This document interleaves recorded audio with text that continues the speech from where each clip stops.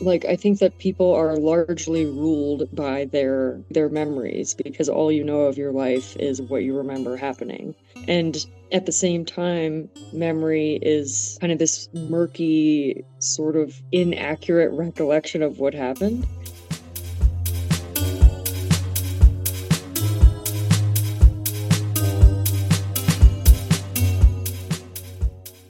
Welcome to the Flowing Through Bowl, a platform dedicated to discussion and exploration of art and the creative process. For this week's episode, I had a conversation with Emma Kalff.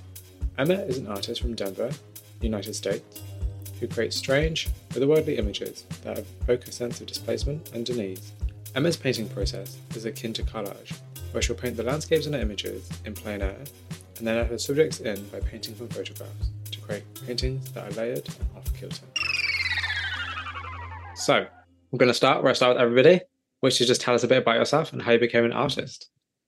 I think that I became an artist largely because my mom made a really big effort when we were kids, my sister and I, to take us to art shows and galleries and museums. We were kind of always looking at something or going to a little jam session or and our house was full of books and paintings and music. And so I think being around that all the time kind of prepared me, paved the way, I guess, for me to be an artist.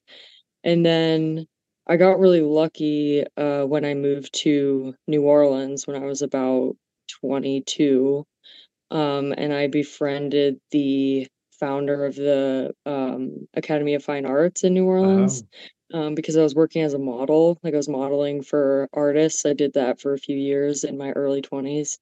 And the founder, whose name is Ausiquis Ozals, he kind of took me under his wing, and he let me study at the school on a work exchange program. that's fun. Um, and that really completely changed my life, actually. And so, yeah, I think it was a combination of how I grew up and just that lucky break with getting to go to that school.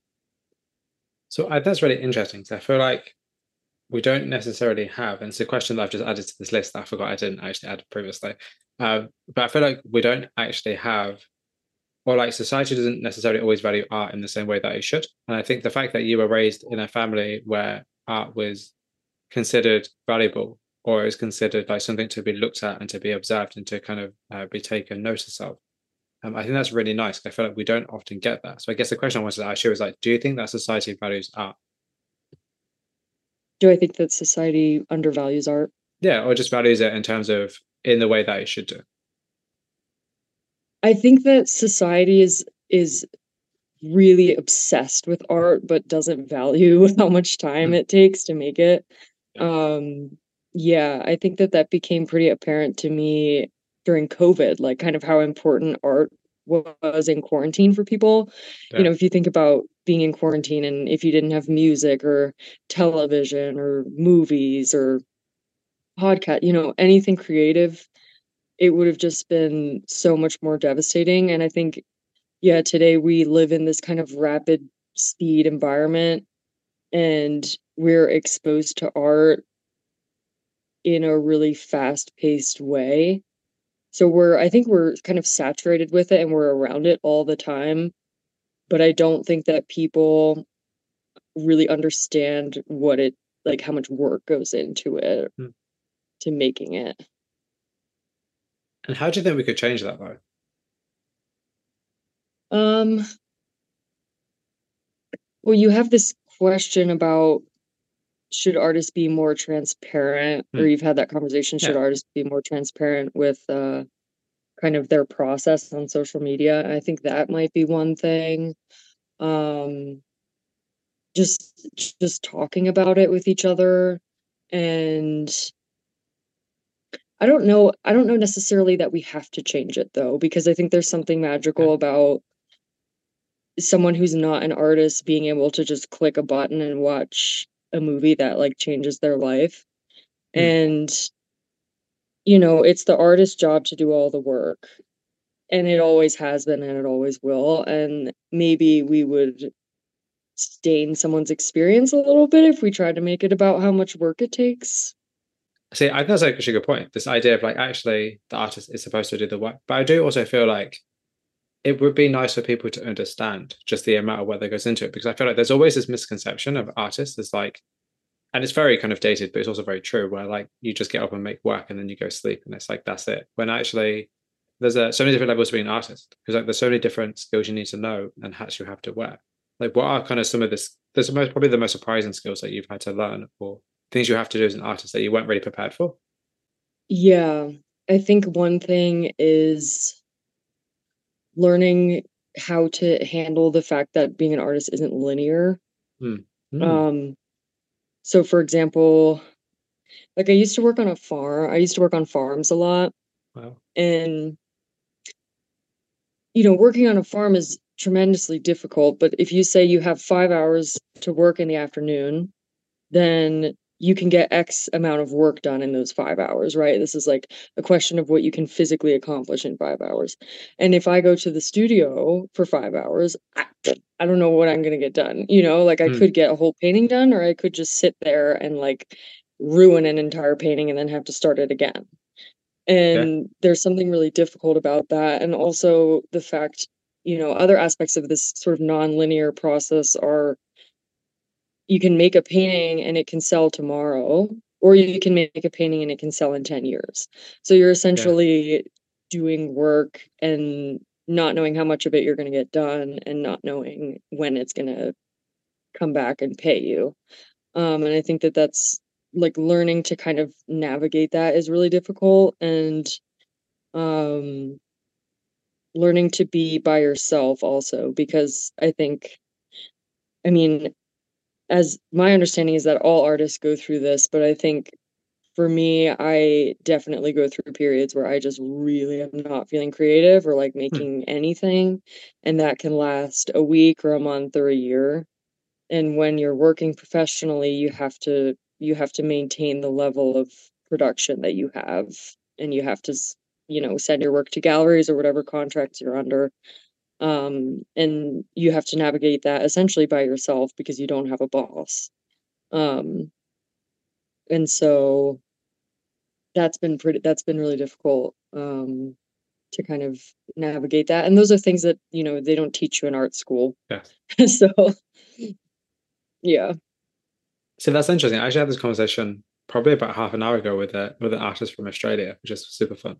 And she was saying about how there are things as artists that you can't do by yourself. You always need other people to help you do stuff. And it's kind of the consideration that you have to also remember, like, you can't do everything yourself. Like, I feel like artists are always expected to be everything. They're expected to be the business person, the social media star, the actual creator. You're expected to be everything, but you can't be because you don't have all of those skills. And you'll have some strengths, some weaknesses. You have to ask people for help here and there. I think it's really important, actually. Is that something you found yourself? Like, would you say you have any particular strengths or weaknesses? Strengths and weaknesses. Yeah, I think my strength is creative. I kind of usually always have a million ideas going on. Hmm. So in that sense, I don't find it that difficult to like find subject matter for my paintings. Whether or not I'm feeling driven to make them is a different story. But Yeah. my weakness is certainly on the business side. And I've been to a business school online for art. It's called the MBA program, Mastering the Business of Art, which is a really cool resource for artists. I like to shout that out whenever I can because I think it's hard to kind of discern what are good tools on the internet and what are scams and stuff for artists. So that was a really good program that I went through. But yeah, that's I don't have a natural like business mindset, so I really have to study it and really try and make an effort and make myself do all that stuff, the admin and the business and the outreach and the social media and all that stuff. But yeah, I think you make a really good point. Like nobody functions alone and no one builds their career alone either. It just takes a tremendous amount of work and luck, frankly, and small little interactions compounded over time that determine your success. Um, Yes, I think I spoke to two artists last week. Wait, what day? One? No, this week. One last week, one this week. Can't remember when I speak to people. I speak to 200 people. Yeah, so I spoke to an artist last week called Anna McDonald and an artist this week called Susan Stillman. And they're both older artists. And the one thing that they kind of, the one thing that I learned from them is that it's easy to forget in this society that all the work, and it kind of goes back to what we're saying, like all the work you're creating now, you may not see the dividends from that for decades. Just because you're creating work now doesn't mean it's going to sell. Just because you're creating work now doesn't mean that's what you're going to be doing in 20, 30, 40 years' time. That you have to remember, like, art is a lifelong process. And, as Susan said, she was like, if you're lucky enough to live a long time and be able to still be making art in 40 years, you want to still feel just as joyous about it then as you are now. So it's about kind of finding a way to work in which that you're able to kind of enjoy yourself, but also obviously make money, but also kind of realize that it's not all going to happen overnight. Because if you wanted to happen overnight, you'd probably be doing something different. You'd probably be dancing on yeah, TikTok, um, or, not even just that, you have to also remember, like, if you peak, where do you go from there? So I feel like, because I see a lot, because, I talk to a lot of artists and I see a lot of artists really struggle with the idea of like not being quote unquote successful enough so soon. And it's like, it's very easy to watch somebody else and be like, oh, I want to be like them. I'm very much forgetting that, you're on your own journey, which is easy to say. It feels very different, but you're on your own journey and the way you're going to approach creativity is so different to everybody else. So it's like, you yeah, have to remember, like, just do what you can on the days you're able to, and then everything else will take care of itself. yeah, yeah, exactly. And I think there's like a level of comfort in that too. Hmm. Yeah, I find myself like I want to be successful, but I also totally get what you're saying with peaking and then not knowing Hmm. where to go. And yeah, I think that would be really difficult to handle at any age, but definitely Hmm. at a younger age where you still have Yes. decades to go in your career. And then, people start to expect a certain thing from you. If you got Yes. famous off of one Absolutely. show that you sold out one time, and then everybody just associates you with that sort of art, and that might not necessarily even be what you want to be making. Um, Yes. yeah, it's tricky. It's very tricky.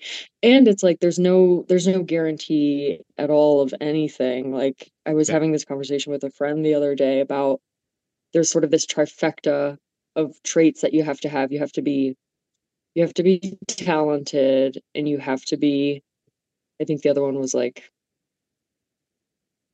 talented and like perseverant. Like you have to continue to make things constantly even when it's hard. Hmm. And then the third thing you have to have is luck. Hmm. And it's like, so you can be really talented and really good at what you do, and you can be consistent and perseverant and produce a ton of work and not have that third element of luck, and Yes. it just won't happen for you. Um, Yeah. and it's just that's just this difficult reality that I think all artists kind of sit in. Well, I really agree with that. I feel like the older I get, the more I realize a lot of things are about timing. Because it's also like, is this, especially particularly like online, like, is this social media driven world the best time for you to be producing the work you're producing? Like, does your work fit in, or does your work have a place in this kind of like technologically crazed world? Because I feel like that plays a large role in like how people disseminate their work, for instance. And it's like, does your work hold people's attention for long enough? Is your work quote unquote interesting enough? And it doesn't have to necessarily be. But then if it's not, it's like, then how are you contextualizing your work? How are you making sure that people understand it? I feel like I think a lot of things are about timing. I think that's definitely what I've learned from just knowing a lot of artists and talking to a lot of artists and seeing a lot of artists kind of careers change and grow. It's really interesting, actually. Yeah, yeah, and it's hard to contextualize paintings because there's so much that goes into them, and then if you just see an image of the Mm, final product, yeah. you don't know how big it is or where it is or how they made it or what it's painted on or um yeah, and it's also hard, sometimes I think about my social media feed, and I've started making reels to like Mm, show the process. But then if you go on my page, it's just these images of the process and not the work. So it's like, what are you making? And so mm, it's like this really hard balance to strike between showing your process and showing the final product. And they're really two separate things. And at the end of the day, after the work of art is sold, the process is sort of irrelevant. The artwork is going to live, however long and however many people are going to see it. It's going to kind of live its own life. I think the process gets kind of forgotten after that, but it's certainly interesting to talk about and kind of see online. I also feel though, I don't know if like showing the process in terms of like speed edits are just like enough. Because I always say to people, and this is not I love to see, so I always say to people when I can, because I love to give people advice that I never take. And that is like do voiceovers. Have a reel with your process, but talk about your process as well. Don't just show your process. Because if you talk about your process, people are going to be more engaged because like we hear your voice. Voices are very personal. And I feel like maybe because I do a podcast, it's just easy for me to be like, yeah, cool, I'll just send a random voice message to people. But I always feel like if people hear your voice, they'll have more of a personal connection. Therefore, they'll be like, oh, actually, I feel like I know this person a bit better. Therefore, like if you talk over your reels and talk about your process and why you've chosen to do what you do, it's going to stop people a bit more. It's going to, attract more attention because it's like, oh, actually, let's listen to this now. I don't know. For me, at least for me, if somebody has like voiceover reels, I'll always listen and stop and watch because I'm like, this is interesting. I want to know about the process, not just see the process personally. Yeah, that's a really good point. I've heard that too. I feel like I'm like up until now been too shy to kind of like Yeah, put it out there like that. But no, it's a good point. I think any sort of like human yeah. aspect to social media is more engaging, or in art, frankly. It's Just like in life. yeah, yeah, It's a reason that I will send voice messages to artists that I don't know, um, just randomly because it's personal. It develops a better understanding straight away because you speak to somebody, you understand what they mean. When you text somebody, there's a lot of interpretation. And like for me, like I like to kind of know. I like kind of like to know if I say to you like, "Oh, I like your work," I want you to hear that I like your work, not just know that I like it. There's a very different thing there. So for me, I'm like, just send my solution to everything is just send voice messages to people. That's my solution. yeah, Literally, just have your voice there, have your face there if you want it. You don't have to have your face there, but you can if you want to. Like, kind of try to figure out, even if you're like shy, even if you're introverted, even if you know, you prefer to be behind the camera, there are ways you can incorporate personality into your reels, into your work, into your social media that is going to be comfortable for you.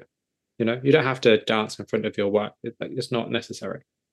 yeah, But there has to be some way in which you can be comfortable being more personal. So I think it's really important personally. yeah, yeah. It is. Yeah, it's like just another hat you have to wear as an artist. And actually, what are other hats you have to wear as an artist? Well, so I feel like there are multiple selves Yes. to the artist. Like there's the self of kind of when you're alone in the studio just making work and nobody else is there. Um, there's the professional self of like how are you going to present yourself Mm, to people that you're working with. Uh, and then there's a third kind of administrative hat that's mm, like yeah. just the hours that you spend or that I spend on the computer, logging my inventory and sending emails and all that stuff. Yeah, there's so much more to it, I think, than people realize even going into the career. I didn't realize how much would go into it. But yeah, it's a lot of juggling and timing and being presentable. Like I really try to be professional and on time when I'm, dealing with gallery owners or you know, you with the podcast or anything like that. Because I feel like the art world is already so ambiguous. Mm, So like going the extra step and making it easy for people to work with you in a professional sense and sort of having reliable products, like products that are like physically reliable, like artwork that lasts a long time and that is like in good condition and well framed and well varnished and all of that sort of thing is sort of an easy way that I've found to it makes it easier for people to work with you because Hmm. everything is already so mercurial and sort of wishy-washy in the art world. It's all sort of the entire market is essentially based on like emotion and Hmm. whatever else, this factor that you can't really name Yeah. in the art world. So if you can kind Yeah. of, if I feel like it, you can do little things like that that make it easier, uh, yeah, easier to work with you. Yeah. Absolutely. I think that's a good point. I think being presentable, and I think actually just presenting yourself, like applying for opportunities, applying for group shows, applying for things, seeking out new opportunities. I think that's also very important. It's something that people don't really talk about often enough. Like, like writing grants and stuff like, just there's so many things that you kind of have to consider. And actually, do you actually have any advice for aspiring artists? Yeah, my advice would be just keep on pursuing it and keep on reaching out because I think it really is sort of a numbers game. Mm, Like I made this spreadsheet because I researched all these galleries in the US that sell kind of the sort of paintings that I make. And it ended up being like 120 galleries. wow. And so, and I'm not through emailing all of them, but I've emailed about 80 of them. And then following up and da da da, here's my portfolio, follow up again. And eventually, actually, most of the ones that I emailed responded, and most of them said no. Mm, But I did get into a pretty decent, like really good gallery actually in Denver, called A Bend that I'm working with mm, now. So anyway, if you look at kind of the end result of that, it's like, okay, I'm working with this good gallery in Denver. That's really exciting. The work that went behind that was this whole spreadsheet and essentially like 79 rejections mm, and months of researching all of those galleries and emailing them and reaching out. So it's like that's sort of this hidden underworld of the artist experience, I think, because there's this really deep mythology around artists about being discovered. mm, And that's true whether you're an actor or a musician or a writer or a painter. There's this myth of like, oh, well, one day I just, bumped into someone or someone came into my studio and then there we were and then I was famous. And it's like mm. really what you have to do is kind of promote yourself and find opportunities for yourself. And that I think comes down to numbers. And I think if you can get yourself to a point where you're not discouraged by a no answer, like a um or not being discouraged by lack of response, I think you'll get really far. You just have to research the proper opportunities and then like continue to present your work to them. Yeah. And that's actually really solid advice, actually. I think that's really good advice. I think it's easy to want to just try to apply to any and every gallery. But it's actually like if you do more research and if you really kind of think about where you fit in or where you belong or kind of like where you think you might be accepted, then I feel like that kind of gives you a better insight into like where your career can align and who your career can align with. I think that's also very important to look at contemporaries and be like, well, actually, this person here, Chris work that is similar to mine. It's not the same, but it's similar. Like, where are they showing? And actually, one thing I always have people to do, as if I have any authority to do so, but one thing I always say to people to do is like the best way I found, like if you want to find like art blogs or art websites to submit your work to, the easiest way to do it is find an artist you really like, Google them, and reverse image search that where their work appears online, and then contact those places, and then be like, oh, Mm. actually. So if you search, say, I don't know, let's say you search Francis Bacon because who doesn't like Francis Bacon, and look at where his work is appearing online in terms of like who's written interviews about him or with him or transcripts. Or actually, let's choose somebody contemporary. Let's say Mark Ryden. Let's say I don't know if you know his work, but let's say Mark Ryden, contemporary artist painting nowadays. I'll send you his work later. Painting nowadays. Only because I mentioned him in an interview a few days ago, and I was like, he's in my mind. Um, it's like pop surrealism, which is really interesting. A whole like complete genre. Um, so someone like Mark Ryden, you like his work. You do pop surrealism. Say you'll Google his work, look at everywhere his work is currently being shown in terms of like websites and blogs and interviews, and then just contact those people and be like, oh, hey, I'm an artist. I was really, I read your work, your interview with Mark Ryden. I really loved it. Wondering if you'd be interested in interviewing me or possibly get interviewed. That's probably the best way to do it. Makes the most sense that I've found. But yeah, that's my advice to people if they want to find out places to actually share their work beyond social media, because I think that's also a key. I think social media is great, but it only gets you so far because it's not, as you said earlier, like you're not always just going to get discovered by sharing on social media. I think particularly if your reach A isn't that big, or B, if people aren't just seeing your post because they just don't see it nowadays. I think you have to have influence outside of social media, particularly Instagram, for people to really kind of like, be drawn to your work. Like, places like My Modern Metropolis and boom.com. And I actually have, which I'll send you at some point if you want. I've got a list of places that I found it years ago that I just like a list of places to submit your work to. I'll send it to you if you like. Oh, Um, cool. Yeah, I would love to see that. I posted it ages ago. It's on my Instagram somewhere. It's floating around somewhere in one of the highlights, I think. But I always love sending to people because it's like this is a list of places that I can say they're good places to submit your work to. Because I used to back in the day, I used to like scour through art blogs and art sites when I was younger, when I was at school. Hence me creating my own and having a podcast. So yeah, I'll send you a list basically of places to submit your work Yeah, to. I would love that. Yeah. Anyway, sorry, I got completely off topic to whatever we're talking about. So No, no, my it's apologies. good. So at what point did you feel comfortable calling yourself an artist?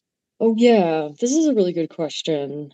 I think a lot of people struggle with this, myself included. I don't think that I started calling myself an artist until a year or two ago, and I think it Wow. had a lot to do with figuring out the sort of paintings that I wanted to make and then making them, Mm, which was a sort of 10-year process of like I had these images that I wanted to make and I didn't have the vocabulary, the visual vocabulary to produce them. Um, and then I went to school and learned how to paint and then sort of lost my ideas and my voice a little bit after school, and then had to circle back to what I really wanted to make. And then finally, in the last 2 years, I've started making the work that I really want to make. And now I feel like I can call myself an artist. But it's still, yeah, it's a weighty word, and I feel like it's sort of a sacred trade, and I think that's why it took me so long to really want to use that word. I don't think it's a term to be used lightly. So what makes somebody an artist?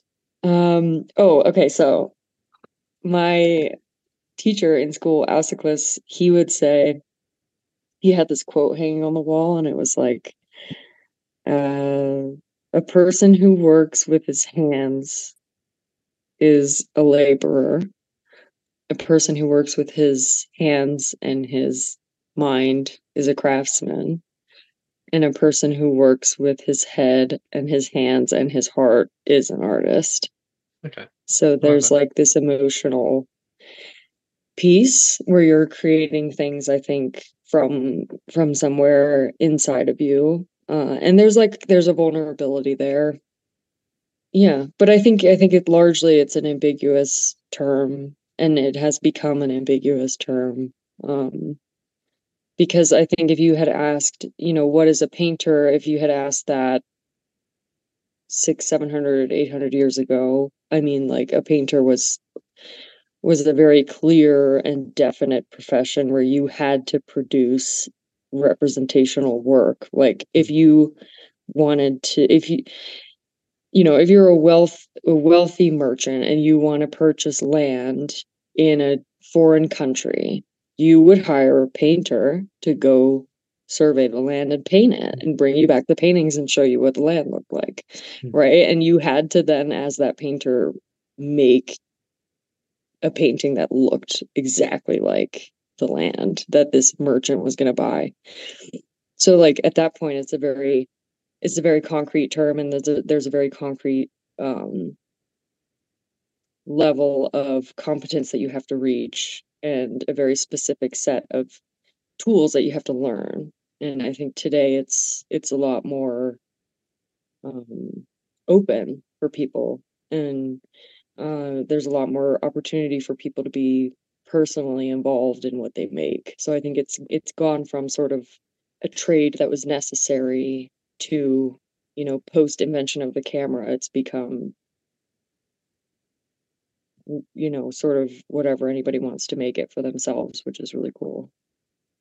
That's a really interesting way to put it because I always ask people, and the question that will come up later, like very much later in the conversation, is like, can anybody be an artist? But I never also ask people like, so what makes somebody an artist? Because I feel like because people like to make a distinction between people who create and then people who are artists, because I feel like they're not always the same. But it's always trying to make that distinction is quite hard because like there's no such pure definition. It's all very like loose. So are you a full-time artist? Um, Almost. I have like a Oh, few side gigs. no. So uh that's I think that's really personally, and I feel like I said this in every single episode. You probably heard it a few times, but I think that's probably the best place to be because I feel like, and I feel like I'm just literally repeating myself every single episode. But for me, I feel like there's nothing wrong with being a part-time artist. I feel like being a full-time artist, and I say this all the time, is not for everybody.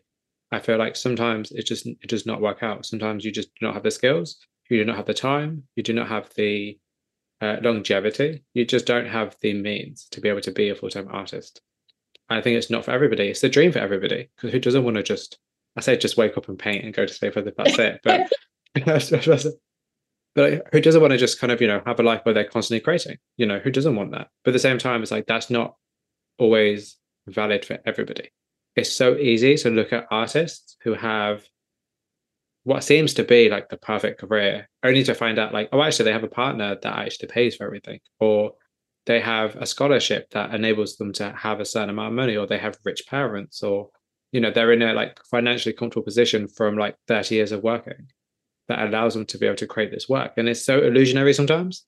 You can look at people and be like, all they're doing is producing all this amazing work. They have, you know, months and months at a time to be able to just sit around and create. And it's like, I want that. But then you realize you can't have that because that's not your life. So I feel like the fact you're like on the cusp of becoming a full-time artist is actually really exciting because I feel like with your work, absolutely. Could you do that? Absolutely. There's a few artist friends that I have that I'm going to definitely send your way who are full-time artists. And I feel like you could benefit by talking to them. However, oh, cool. I also do think that just this idea that you are busy working, yet you're also prepared to spend your time on something that you are passionate about, that will change as soon as that becomes your full-time job. Like things change when money is involved. So it's always Yeah. like, I always say to people, as again, as if I have any authority, but I'm always like, be careful because you love what you do now, but will you be loving it in a year's time when 90% of your day is admin and 10% is working on a piece of work?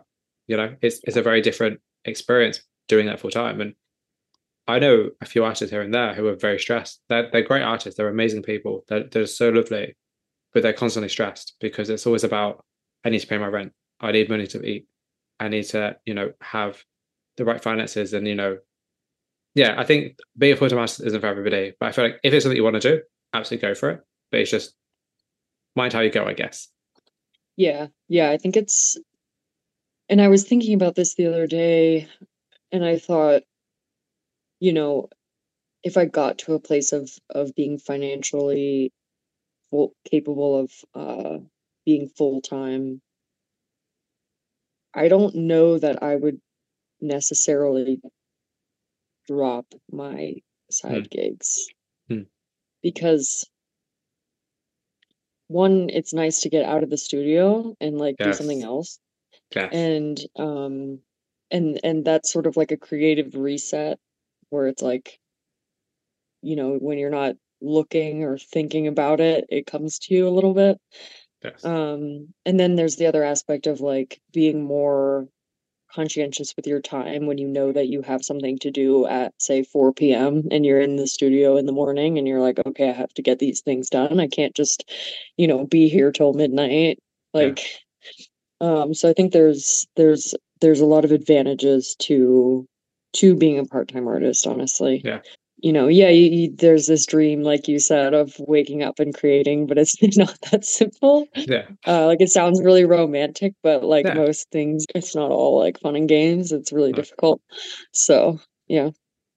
Yeah. It's like I'm very fortunate to get to talk to a lot of people and I see a lot of people's careers. And like of all the people I've spoken to on the podcast, especially, like it's interesting to kind of dig a little bit beneath the surface and understand like actually how they are operating in terms of like Are they enjoying being a full-time artist? Are they even a full-time artist? They might appear to be, but they're actually not, that kind of thing. Like, it's always Yeah. interesting for me to kind of understand like how people are actually working and how people actually manage the workload of being an artist. Because as you said, it's a lot of work. You don't think it is, but it's more work than you think it's going to be. This is the Yeah. thing. Like, it's not just painting, waking up and painting and going to sleep, if only. Although Right. it is if you can pay other people to do everything else for you. So there's Yeah. also that. And something else I was talking to actually a good friend of mine about today as well. Because all I do in my days is just talk to artists, clearly, which is actually not untrue. All my friends are artists, which is the best thing ever. But I was saying to her from our conversation yesterday um, that you have to just sit down and make a plan, like figure out what you want. Because I think the problem is that a lot of artists go into being an artist without knowing what they want from it, or without knowing kind of like just having some kind of plan. It doesn't have to be concrete. You don't have to have a business plan necessarily, but having kind of like goals you want to hit and targets you want to meet, and like how you're gonna, if you're not good at social media, how you're gonna get better. Just kind of stuff like that. I think it's really important to sit down with yourself and to analyze what you want versus what you think you want. Because I feel like it's very easy to get caught up in somebody else's dream and be like, well, I want to be like them. I don't know, but you won't be because you're not. I don't know. It's Yeah. some, Yeah. And there's also, yeah, there's just so many different ways to be successful as an artist. And yeah. there's so many, you could sell your art to interior designers and Mm. like get really successful at that. Or you could focus on like getting press coverage, or you could get good at social media, or, there's just like hundreds of avenues that you could go down. And yeah, I think you make a good point. Like you have to choose a few things and then just go after those, because otherwise you're just kind of like floating in a nebulous cloud. And yeah, you can't chase all of those possible Mm. realities at the same time. Yeah, as much as you want to, because you also want to try and evolve and change and try different things. And you Yeah. need to leave. The thing is that you need to leave yourself room to be able to experiment and to try new things and to be comfortable with what you're creating, but also produce something consistent. I think that's really the biggest challenge for an artist is to be both consistent and experimental at the same time. It's kind of quite hard. Not a lot of people have mastered that, I don't think, particularly well. Let's talk about your work. So, can you please describe your work for those who may not have seen it? Yeah. So I am a contemporary figure painter. Um, and more specifically, I do painted collages, which means I layer scenes over one another. So often I'll go out and paint a landscape, and then I'll go into the studio and layer in a figure. Um, and I try to do this in a really subtle way so that the final result looks like a coherent scene, like one scene, when in fact it's two, three, four, five scenes put over one another. Um, and this produces a sort of dreamlike, vague displacement. Hmm. And that's the sort of work that I'm making now. I absolutely adore your work. It's exactly the kind of Thank work I you. love. Like, it's really the kind of like I love. And I interviewed somebody fairly similar-ish to the point that I was a bit like, should I be doing this interview? Because it's quite similar. But I'm also like, no, because I like to see how different you actually are to other people. Just because your work may be similar doesn't mean it's the same. Something I've also learned. But it's interesting to me because it's the work I absolutely adore. This idea of mystery, intrigue, people, landscapes, a mixture of both. You don't quite know what you're looking at. You're not too sure if it's real, if it's not real. I love that Yeah. kind of work because it gives me such a chance to be able to be part of the work, which is why I love that kind of work. And I think that's what's really, to me, really interests me. But just as a general, before I get into kind of my own thoughts about the work, or at least here and there, like, are there any particular themes and questions that you are exploring within the work itself? I'm really interested in dreams and memory, and how, like, I think that people are largely ruled by their by frankly their memories, because all you know of your life is what you remember happening. Hmm. And at the same time, memory is kind of this murky, sort of inaccurate recollection of what happened. Hmm. Like my memories are always really fragmented.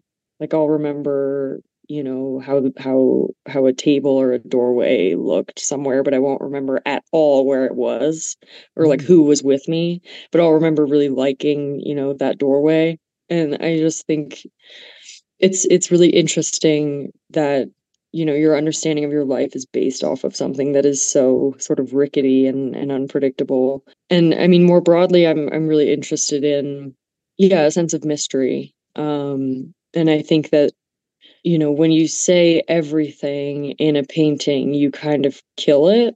Hmm. Um, a lot of that is how I was taught, the school that I went to. But we were taught, don't paint like a photograph, paint like how you see. Because the human eye sees through layers and layers of understanding and memory and your lineage, like your family tree and history and all of these things. And a camera is kind of it's a different tool. And you can produce really beautiful work with a camera, but it's not the same. It doesn't see like how the human eye sees, so you shouldn't Hmm. paint, how a photo looks. So in that sense, yeah, trying to maintain a sense of mystery and not saying everything in a painting. And I kind of think of mystery as sort of a doorway into the viewer's sort of desires and secrets and their own memories. And so I think if you paint with this understanding that you're intentionally leaving certain things out, then you in turn make work that leaves room for the viewer to kind of lose themselves there. And I think, everybody, myself included, we all, in order to live in civilized society, you have to bury certain things and you have to, present a certain front in order to be successful. And I think that art is one of the places where we are really encouraged to get in touch with those things. It's like Hmm. probably the only place, unless you're talking about intimate relationships, but a lot of life is about work and putting food on the table and just trying to survive. And like art is kind of this sacred place where people can go and just kind of sit and enjoy something. And so I try to keep that in mind when I'm painting. I try to keep the viewer in mind and leave room for them. That's such an interesting way to put it. I think that's such an interesting way to put it because, like, you're right. Art enables people to dive into the deeper parts of themselves, to kind of understand themselves, to kind of it allows people to self-reflect in a way that a lot of other mediums don't necessarily, because like you're applying yourself and your time. Like every single piece of your work is a document of your time spent on it. It's your history. It becomes part of you, whether you think about that way or not. Like that's interesting actually to think of it that way. Do you think there are any themes that art can't explore? Um, no, I don't. Um, because I think art is a window into yourself, and the self is infinite. So even if an artist isn't aiming to explore a certain theme, you can spontaneously bring that up inside of someone else, and so that you have sort of Yeah. explored that in a sense. So I think, yeah, I think the possibilities are really endless.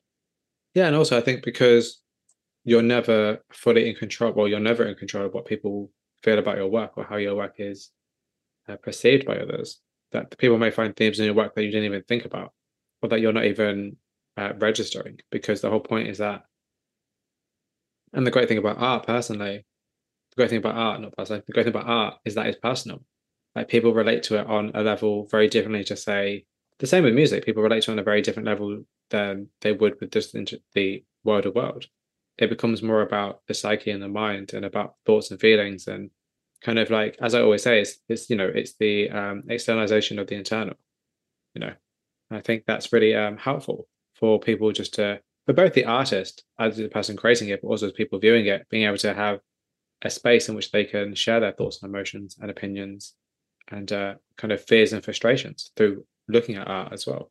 I think looking at art is also just as powerful as creating it, or there is definitely like a dynamic there. Yeah.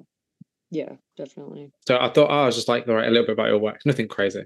But I put so like so just as like notes for her, and I feel like I read people's notes as if like they're essays and they're not. So I put like Yeah. dreamlike, liminal, and elusive. I put paintings that are as foggy as the memories they portray.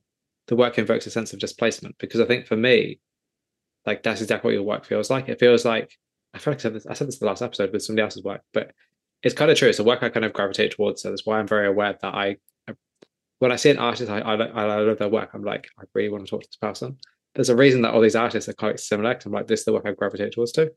But it's like I love the fact that it's just so it seems so bizarre, but there's a reason for things. Like it might seem like, oh, this makes no sense, but there's a purpose for everything. And I love that. It's like it's almost like a finely crafted world that I'm looking at. Like, and you have these characters who play certain roles in certain places and certain scenarios that to me might seem very odd and strange, but to you it makes sense. Like, and I'm kind of curious, like, is your work autobiographical? Yeah, that's a good question. I think it's autobiographical in the sense that the subject matter comes from my immediate surroundings, like the landscape and, my friends or people that I see out and about that I just happen to take a picture of. But I'm not necessarily, it's not autobiographical in the sense of trying to tell my own story. And I think there's a sort of disconnect with like kind of what people perceive art to be and what it is or what the artist is trying to do. Like usually what I'm doing is like working with shapes, Hmm. and like a painting to me is always just about an arrangement of shapes. So, I'll paint one layer or one scene and then I'll kind of go through my mental Rolodex of things that I want to paint, and I'll find something that works with that composition. And then it's kind of like a puzzle, and then I just continue to layer things into the scene until it clicks. And then once it clicks, it's done. And so it's autobiographical in the sense that all those elements that I'm working with are from my environment, but I'm not necessarily trying to tell a story. I'm trying to paint a, a painting that works, visually. See, that's interesting because I feel like storytelling probably does play, for me at least, like a central role in your work. I feel like there is a sense of like there is a story there. It's almost like the work is a puzzle for the viewer to figure out. Yeah. Like there are elements because like I've always kind of wondered, and is this a premature question? It's probably a premature question, but I've always wondered about like the characters in your work in terms of like who are they? Yeah, they're just like people. I think they're just everyday people, my friends, like hanging out and having a smoke, or Eh, somebody hanging out outside of a bar, or someone in the middle of a, a good conversation, or having a beer. I think that there's a lot of beauty in the everyday, so I'm really drawn to like little intimate everyday scenes. And I think there's so much to be taken and like understood and seen from those little moments. Like it doesn't have to be really grand, like you can just hmm. see someone talking on their telephone or something, and then there's like so much in the way they stand and their posture. And so yeah, I think the characters are just, they're just people. They're just the people that I'm surrounded with in my life that I love and I take pictures of.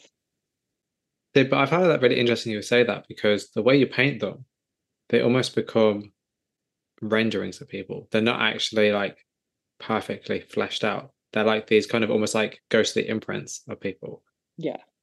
which is what I find interesting because like you could very much question like, are you looking at a person? Are you looking at like the memory of a person or the form of a person or like the impression of a person? which is what I love about the work, because the work is very ambiguous and it's very like, is it, isn't it? I like that. Yeah, I like the idea also of like hidden figures, or how you can drop something in the dead center of a canvas and it's the Mm. last thing that someone sees. Mm. And I think that that's really interesting. And I think painters are always, you're always kind of looking to like hold the viewer's attention. And so I think that, yeah, hiding things or like making little mysteries or like leaving a secret in the painting is a really good way to like to hold people's attention and kind of inspire their own, experience with the art. It's kind of interesting because I feel like your work, and I hope you don't mind me saying this, but I feel like your work almost has like a slightly sinister edge. Yeah, it does. It kind of seems like not dark in the way of like, oh, it's really dark, but it kind of has like this weird, kind of like eerie, sinister edge. Because you said about, people drinking, people, hanging out at bars and talking on the telephone, but it's like jovial activities, but with a sinister edge. They're every day, but kind of transformed into these kind of slightly nightmarish, very kind of almost kind of like bizarre states. They're almost like, rather than being like scenes, they're almost like states. They're almost like a state of mind. You're looking at the scene through like somebody who is like drunk, maybe, or somebody who is like half asleep, or, I don't know, like this idea. Yes. Obviously, you have an image called, I should have wrote it down and I didn't. Sedated Girl Summer. And it's like the idea of like being sedated or kind of being almost in this kind of trance-like state or not really knowing where you are. Like, I don't know if that's intentional on your part, but it kind of gives me the kind of vibe of like, I would kind of question like whose eyes are we exactly looking through in your work? Yeah, that's a really good question. I don't know that I have the answer. Hmm. And yeah, it definitely is like sinister and dark, but in like a subtle way. People say Yeah. that a lot. Um, and it's like I don't go into it being like, oh, I'm gonna make this creepy thing, but Hmm. then like I finish it and it's like, oh yeah, okay, yeah, that's good. Yeah, I don't know. I think it might be because there's like maybe something inherently sinister or foreboding about being displaced Hmm. in general, like people don't like to feel like they don't know where they are.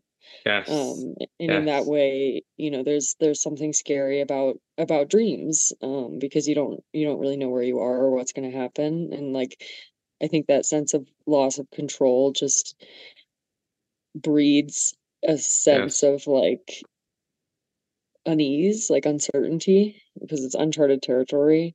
So that might be a part of it. And I think maybe another part of why the work is sinister is because I really like to work with darks. Like I really love Hmm. like a really dark, dim scene. Hmm. And I don't always paint them, but nighttime displacement are two things that are probably pretty unsettling for like everyone. So Yeah, absolutely. Like, absolutely. Like, I really, really, really agree with that. I think it's so, like, the idea of like loss of control. That's such an interesting way to kind of consider, like, an interesting lens to look at your work, though. Because it's so true. Like, the sense of displacement of like, you don't know what you're looking at or who you're meant to be whilst you're looking at these scenes or like who anybody else is for that matter, because no one yeah. really looks quite right. And actually, yeah, I'll ask you this now, actually. So, one thing I'm very curious of in any artist's work, especially people like yourself, is that like artistic reality. I'm always kind of interested in the idea of like, what kind of reality are you trying to portray through your work? What kind of reality? I think the reality of well, okay, so a reality is an interesting word because it's like our dreams and memories a reality, but I Hmm. mean internally they are, I think, for everyone. So I think I'm trying to depict,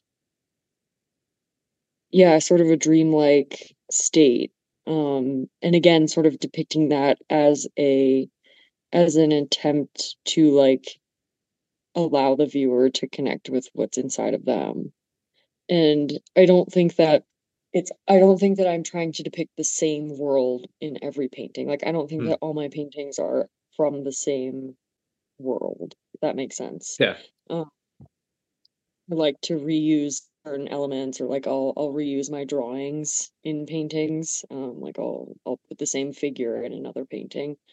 But it doesn't mean that there's necessarily a through line. And I think Yeah. that's part of the ambiguity of it is just creating this sort of destabilized reality that we all have inside. Yeah, okay, that was actually gonna be like one of my next questions, the idea of like a through line through the work or like recurring characters or the idea of like do they all coexist together? But I think because I think the idea of like because the way you paint is really interesting, which really what draws me is that it's not realistic, but it's also not so abstract that you don't know what it is. It kind of sits in like I there's an interview I did with the artist with Mark Thompson, and he called it the netherworld between the real and the abstract. And I feel like your Yeah. work sits in there perfectly. It's a kind of work I absolutely adore. I have so many artists to send you that do similar kind of work, which is like it's very bizarre because it's like it's real, but it's also completely not real at the same time. But it's not surrealism, but it's also not abstract. It's kind of like this weird, interesting middle ground between like things that make sense, but they don't make any sense. And I love that. Yeah. So yeah, like and your work kind of fits into this kind of like netherworld where it's like we recognize the places and we recognize the people, but we also have no idea who they are. It's strangely familiar, but not in a way that we know. It's weird. It's really interesting. I just absolutely adore it. I think it's so fascinating. Thank you. Yeah, I think yeah, that makes a lot of sense, this like netherworld concept. I think I grew up kind of looking at the major surrealist Hmm. painters like Dali and Yeah. Magritte and all those guys, Yes. and they sort of they build these really weird scenarios that like wouldn't happen, like a toy train coming out of a wall. Like Magritte Yeah. has a painting like that, and it's like, it's or they build, like Dali will build these like really insane dreamscapes that are like not founded in reality at all. But then they have these other works that sit in that field that you were just talking about. Like Magritte has this painting of it's a landscape, and it's really just a view of a little clearing of trees, and you're kind of looking at it from afar, and there's a blue sky. And I remember my art teacher putting this up, and he said, "Well, so what's the deal with this painting? Like, why is this surreal?" And we all looked at it and we couldn't answer it. And the answer is that the trees are painted in a nighttime scene. So like they're Mm. really dark, and then there's this little orange like lantern glowing. But above the trees there's this bright blue sky. And it's like this is why it's sort of like it is surreal, because those two things don't go together, but because it's so subtly done, it makes you want to come back to it and look at it again. And so I think that what I'm interested in is not necessarily like pure surrealism, like you said, but more how minutely do you have to move the dial of reality to make it a little off? Mm. Like if I can move reality 1 degree to the left, like what does that produce? Rather than just like building this entirely new like alien world that like Mm. has nothing to do with Earth or people. Like I'm interested in that little spot in between where it's like it is reality but it's not, and like how to what like what's the tiniest degree that I can like shift things to make it a little off. Mm. Yeah, like that's the thing. I absolutely love that. I think it's, and also like that image by McGree is such a good image as well. By the way, it's just such a good image. It's a really interesting concept where like you can't quite tell what's wrong with it, but you know something's wrong with it. It's almost like this weird kind of like subtle like as you said earlier, like unease. Like you're looking at it and you're feeling a bit uneasy because you're a bit like I can't figure out what's up with this. And then when you see it, Yeah. you're like, how did I not see that? Yeah, Yeah, it's like so obvious but it's not. yeah. So it's interesting because as you said earlier, like you mix kind of like plein air painting with then using photographs later on. Like how did that method of working come about? um yeah, well, so the way that I was trained in school was like classical formal training. So like we were always painting from life. Nothing was ever from a photo. And that went for, figure training. It was true for still lives and it was true for landscapes. Um, and I was really, really fortunate to have that really solid basis of education. Um, so because of that, after I graduated the school, I spent a few years just doing plein air, because I love landscapes and I was only painting them from life. And I was kind of Um, living in my car and traveling around the country, and like my easel was in my car, and so the only place that I had to set up was really outside. And Yeah. so I made this like series of, paintings outside and across the country. So that was really like solidly how I painted for like 3 or 4 years. And then in 2021, I went on this trip by myself to the desert and I painted the kind of the canyon where I was staying. It was in the desert in Utah, and there were these weird, kind of creepy, like tall red cliffs. The desert in Utah, if you ever get to go, you should go to Utah It's because it's like absolutely insane. Utah's like on It's my like list of the place. it's like being underwater except you're on land. It's really weird. Interesting explanation. That's such an interesting description. Yeah, yeah. Hmm. Um, so I painted that scene and then I came home and I had, I'm always keeping mental note of little things that I like that I want to paint later on, like the awning in my neighbor's yard, or like the grocery store, the little corner where they sell like the firewood, like this is already kind of a fragmentary way of thinking, but like I always have this stock of images that I want to paint. And so I came home and I don't know why I did it, but I painted the local railroad in my town, which is it's like an abandoned train Wow. and it's a museum.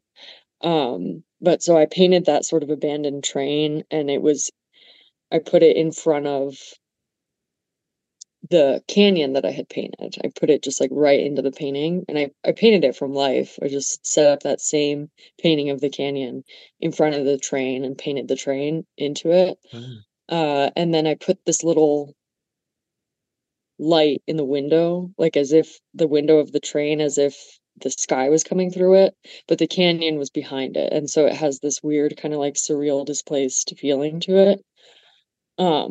And that one actually ended up getting into like Southwest Art, the 21 Wow. under 31 that they do, 21 artists to collect now. So that was super lucky and like cool that that ended up happening.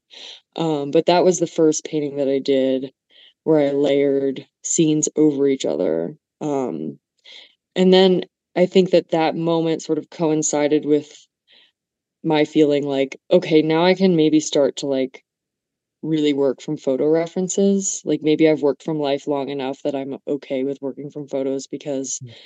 like I understand visually what's happening with a camera a little bit better. Where I can like sort of detect how reality would actually look and like make that difference in my painting. I try to do that. It's very hard. Mm. Um, but yeah, those two moments kind of happened at the same time. And then it was winter and I couldn't go outside. So I was just in my studio and I just started messing around with like layering photo images over each other. And that's kind of how that whole thing started. So the thing that I find really interesting about that and about you is that that's quite a big skill to have because you can paint from life, you can paint from photographs, you can paint portraits, and you can paint landscapes all very well. And I think that's actually quite a lot of skill because at the end of the day, like you see some artists who are only good at one of those four things, or maybe like two of those four things, not everything. That's actually really interesting, actually, because it's like, yeah, because you don't just layer like landscapes together, you layer people and landscapes. Like that's really interesting to me. Yeah, it is. Yeah, I think it's because I was lucky enough to go to the Academy of Fine Arts in New Orleans and the founder there, he was always saying, like back in my day, Yeah. you had to be able to paint landscapes and figures and still lifes. And now everybody asks, well, what kind of painter are you? Are you a landscape artist Mm. or a figurative artist or a still life artist? And it's like, well, you should really have all of those. You should really have all of those skills. And I think I was lucky enough to learn with like really, really solid artists at that school, who were like kind of at the top of their craft in terms of what they, whether they were teaching portrait or figures or still life. And it's sort of really sad that this is the direction that painters are being sort of pigeonholed into of like picking one. Mm. Um, because I feel like learning how to paint is kind of like learning a language. So to me, it's like if you only are taught how to paint a landscape, it's like learning Spanish without learning how to conjugate any of the verbs. Yeah. Like you're missing this whole really important aspect of the visual field. Like I think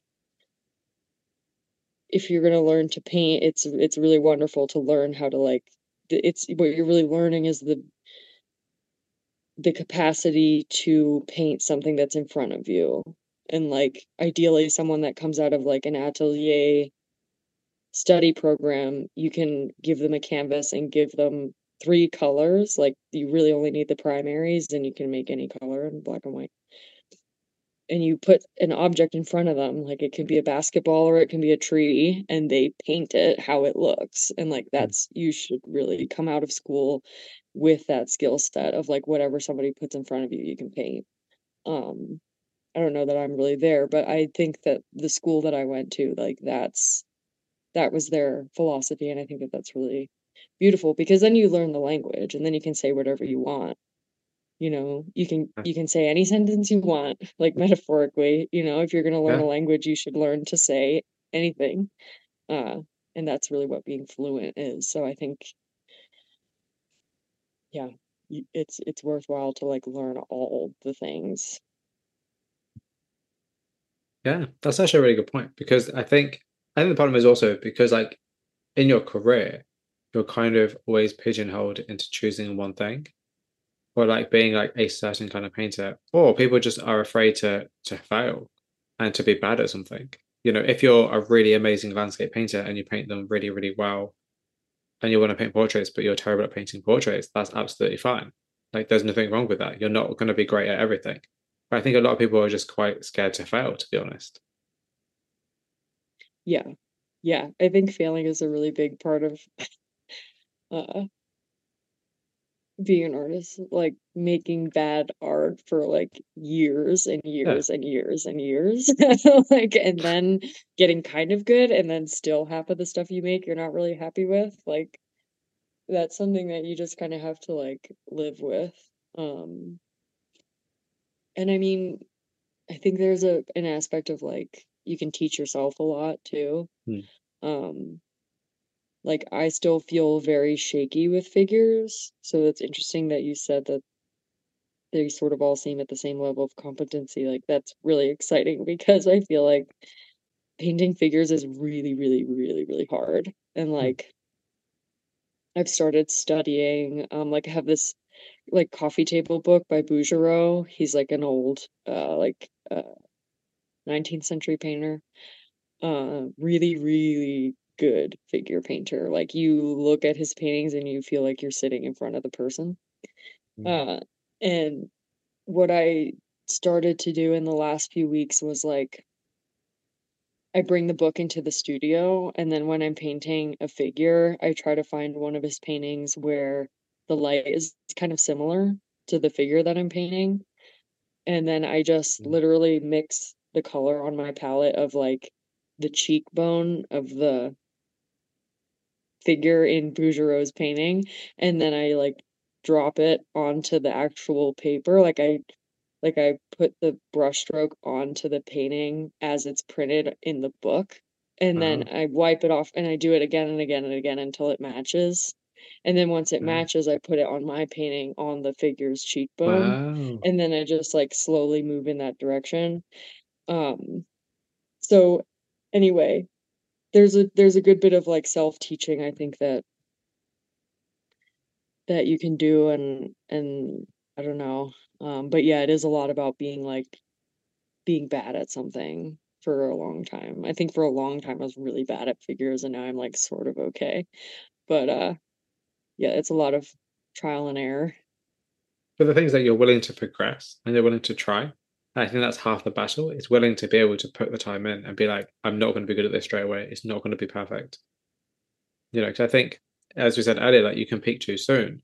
Like I have a very good artist friend, and she's incredible at what she does.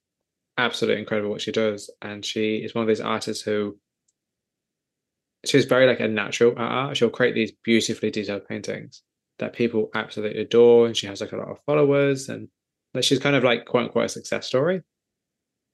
But where do you go from that?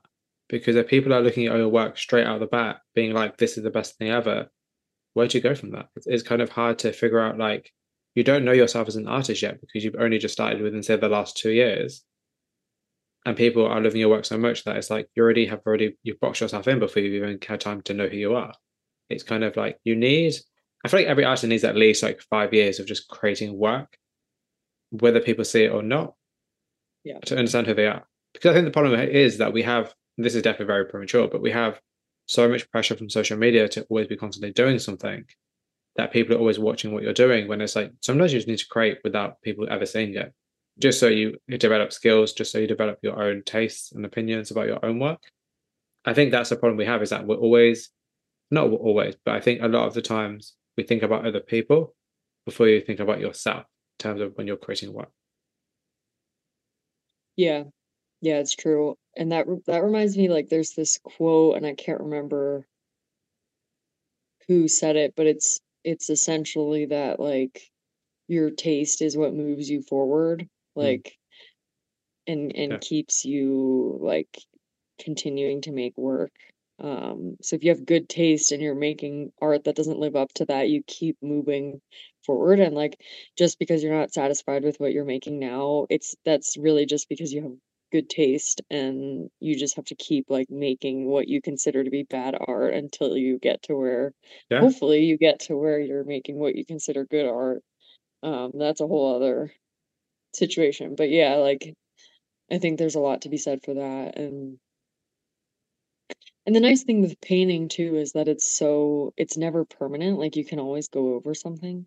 Like, mm, I think about the sculptors and it's like, "My god," like, you can't mess it up, you know? Like, hmm, I mean, I yeah, guess you could put the clay back on, but, like, it just is such a different way of thinking, but yeah. that's a different conversation, but, yeah, you can always go over a painting, you can always start again, you can always fix something, and that's really cool because life isn't like that. Like, Yes. you can't go back and fix anything. So, No, they definitely can't. So, what does a painting do that a photograph doesn't? a photograph is something that's taken through a lens, and an eye is a much more complex contraption that sees through, like I was saying earlier, all these layers of emotion and history and memory and opinion and emotion, and they're all sort of rolled into one. And in that sense, each eye is different from each other eye, whereas a camera lens is singular and sort of sterile. So even if you were going to photograph, like, say, a glass of water, and the glass of water is in focus and the rest of it is blurred, that's maybe as close as you could get to photographing something in the same way that an eye sees something. Mm, But really, it's not the same at all. You know, I can look at a glass of water in front of me and not be paying any attention to anything else around me, but it's not gonna look the same. And also I'm thinking while I'm looking at the mm, glass, and, maybe I notice something in my periphery, and that triggers some kind of memory, and I have all these associations with the glass of water, and it's just not the same. From an emotional standpoint, and also from a very concrete sort of visual standpoint, because what a camera does is, it sort of compresses the value scale.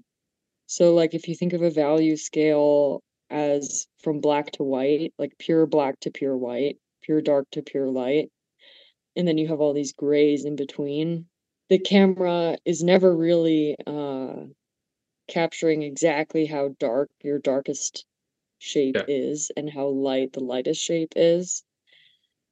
And so in that sense, just from a purely visual standpoint, if you're gonna copy a photo to the T as a painter, your value scale is gonna be wrong. And I think that that's why painting directly from photos doesn't really work, um, unless you can kind of get a sense of what the photo is depicting and stand in front of it and sort of like try to remember the value scale and the color scale before you take the photo and before you go in the studio and paint it. Um, but yeah, they're really just not the same thing.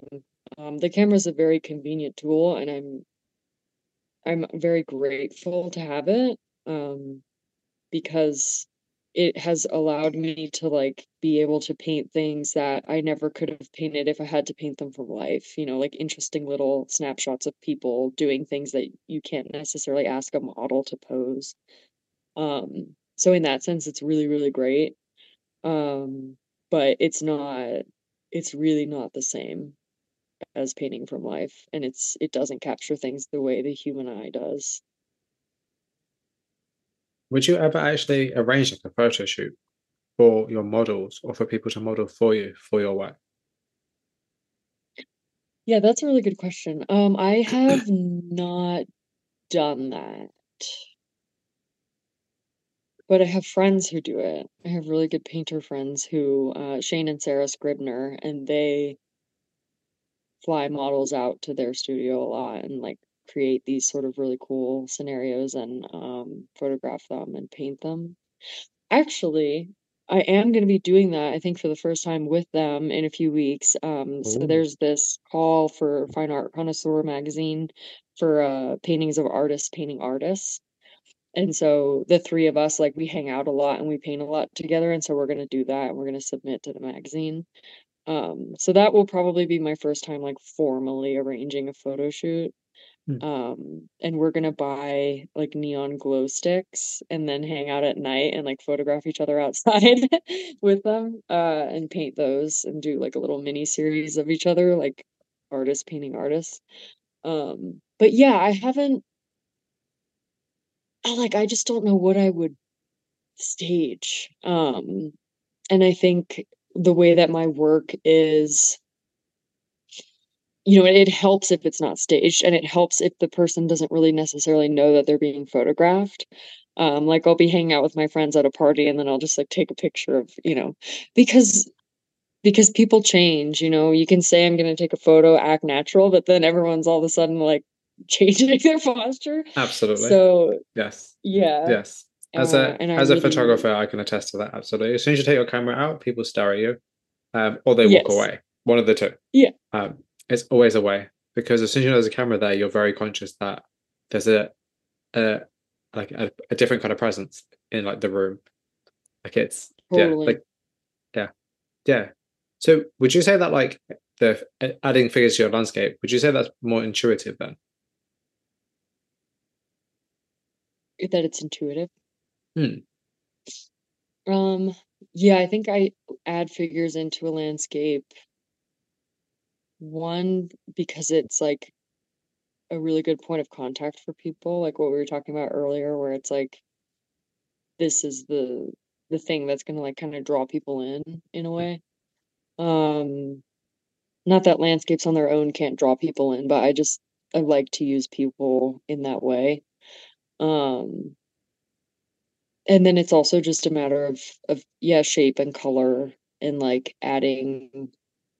Yeah, I don't know why I started adding figures into landscapes, actually, but I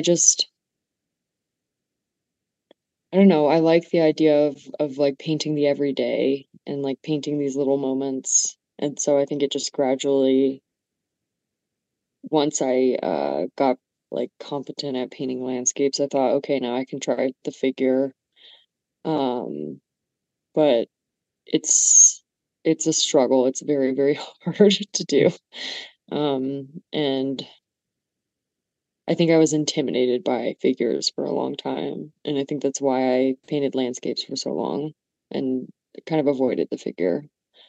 Um, yeah.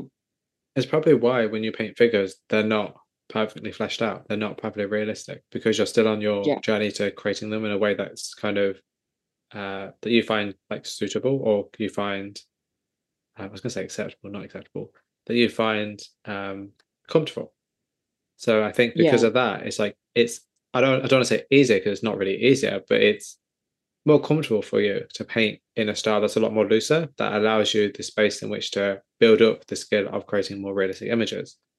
because that way you don't have, Yeah. it's not like you have to out the gate make sure that you everything's like perfectly rendered and that it's like hyper real. That's not your work at all.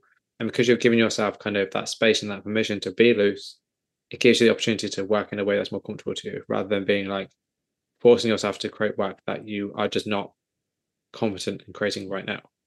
Yeah, exactly. Yeah, I think I kind of make it a little vague because I don't feel like I have the tools yet to like make it exactly rendered. Hmm. Um, Whereas like with landscape, I feel a lot more comfortable like putting details in if I want to in a painting, but with figures, it's a lot harder. Like I'm still building that skill up.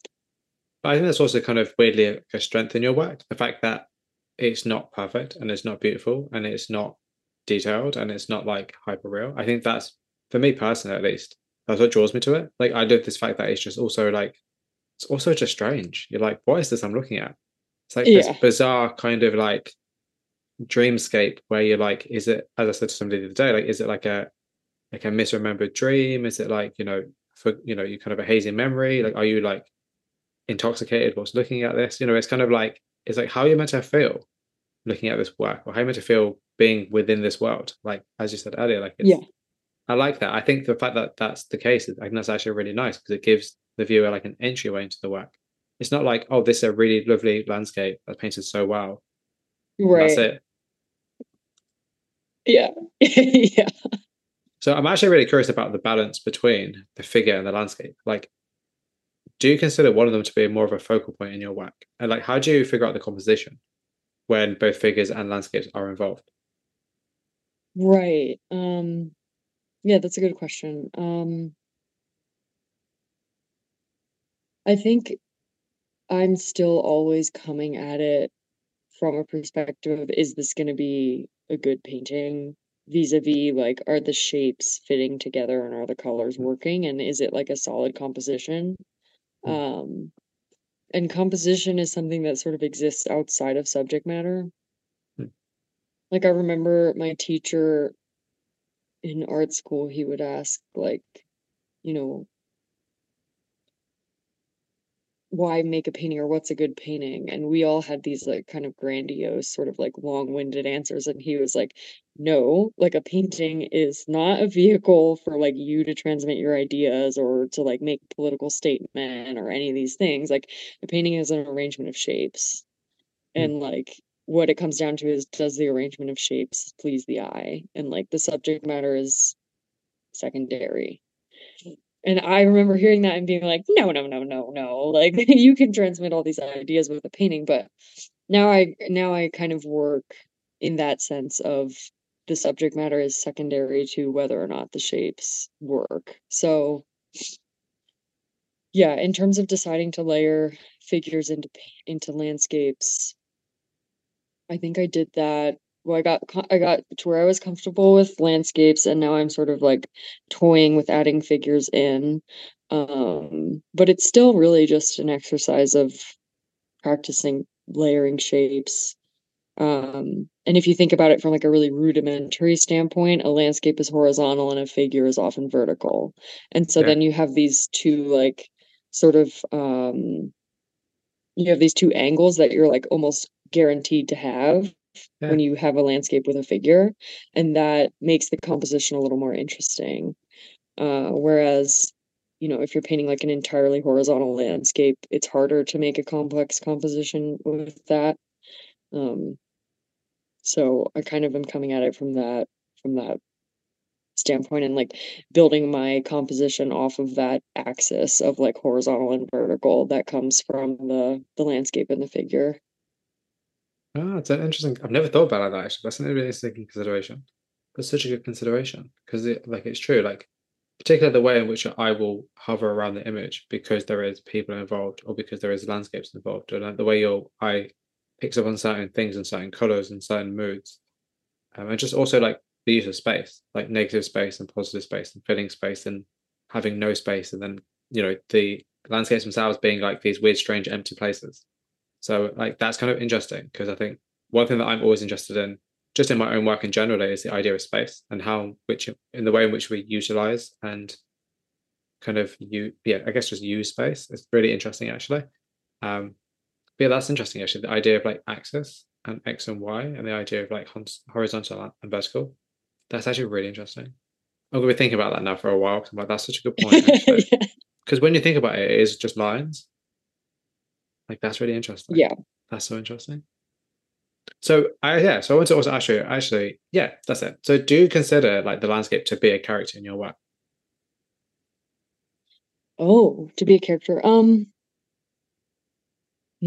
I feel like the idea of a character is like sort of foreign. Like I don't feel like I think in terms of characters. Hmm. Um, but I do. I feel like certain scenes evoke certain feelings Hmm. or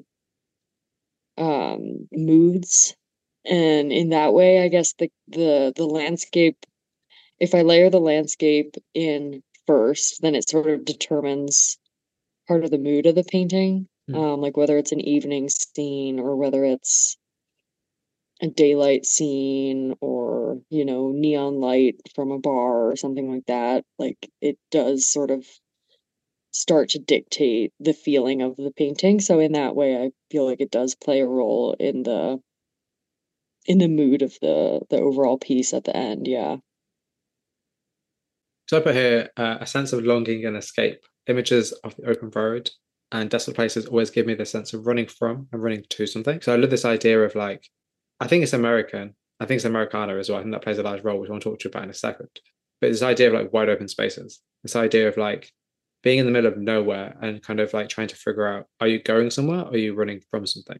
And I kind of look at your work and it gives me the sense of like, which is why I said character a lot. Like, who are these people and why are they in this environment and why are they in such like random, strange, open spaces? Like, what kind of landscapes are you actually drawn to? And are there any of the kind of types of landscapes that you want to use in your work in the future? I think yeah, there is a lot of that is also being in really rural places because I was working on farms. Mm, And mm, so yeah, I think there is this feeling of sort of displacement there, and like um not knowing where you belong yeah, also. yeah, yeah, Um yeah.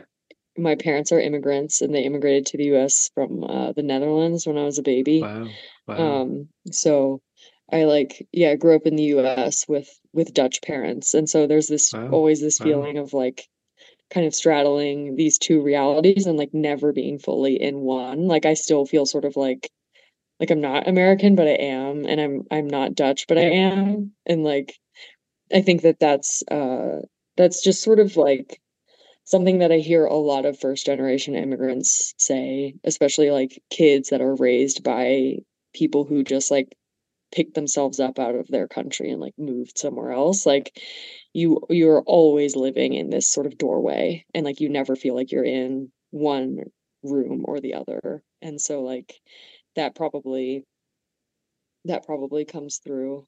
Um and then in terms of like you asked what subjects I want to be painting in the future. I mean, it's not strictly a landscape, but right now I'm Mm, sort of interested in mm, churches. mm, Um, mm. because so I I I don't know, I just think churches are really interesting and I came across this really beautiful like kind of architectural drawing of a church recently and I think churches are interesting because well, I shouldn't say churches, more like cathedrals, like large scale like monuments of architecture that were built like centuries ago. It's kind of like more of a European concept than an American concept, but I think it's interesting because there are so many of them and people are like statistically leaving religion in large numbers now. And so it's kind of like what are we going to do with these like big structures if they're not going to be able to be like used for religion anymore? Um and there's just something really interesting about like the scale of like standing in a really tall, sort of like awe-inspiring cathedral that like people just built. And I think there's something really like beautiful about that scale. And then like figuring out how to fit that scale into another scene feels Mm, like a really mm. cool challenge for me. Okay, so there's so many interesting things there, like so many interesting things. I was writing notes as you were talking, and I was like, oh. So the first thing that you said doorways, you used the idea of like feeling like you're in a doorway in the middle of two rooms. Like that's such a lovely analogy. Like it's actually why I love it sounds really weird, but I think windows and doorways are really fascinating to me because this idea of like it's such a divide between two very distinct things. Same as like stairs. Stairs are like the limbo of two parts of a house. It's like stuff like that really fascinate me. This kind of middle meeting ground of like two very distinct separate entities or places, and kind of like what we can experience whilst we're existing in this kind of middle, almost purgatory kind of state. And that like really interests me. And like your use of the word doorway is such an interesting kind of analogy and reference. And I just typed here like how important is like symbology and metaphor in your work? Like, is that something you're actively trying to evoke in people? Right. That's a really interesting question. I I don't think that I'm actively trying to like put symbols into my work. But I do think that like that symbols are really important and I really admire painters who do that. Like Hmm. Bo Bartlett, do you know his work? Don't think so. He's a really famous like American painter and he does these really like archetypal compositions. Um yeah, it's Bo B-O and then Bartlett Bartlett. And his paintings are always kind of like these frozen snapshots of like Americana. And he's like really inspired by Norman Rockwell, who like Hmm. is kind of like one of the inventors of Americana, I feel. Yeah. Yeah. Um, but they have this like really dark, also like sense of mystery, and you can tell that like what he's the objects that he's putting in the paintings, like he works with like guns a lot, like rifles, and like kind of like this sort of archetype of like the patriarchy and like the American like family when like yeah, it's just very interesting. So I admire that a lot, and I think it's really hard to do in a way that isn't like trite and like Hmm. forced. And I think that's why have avoided that. Sort of like putting symbols in to my paintings for the sake of like having a symbol.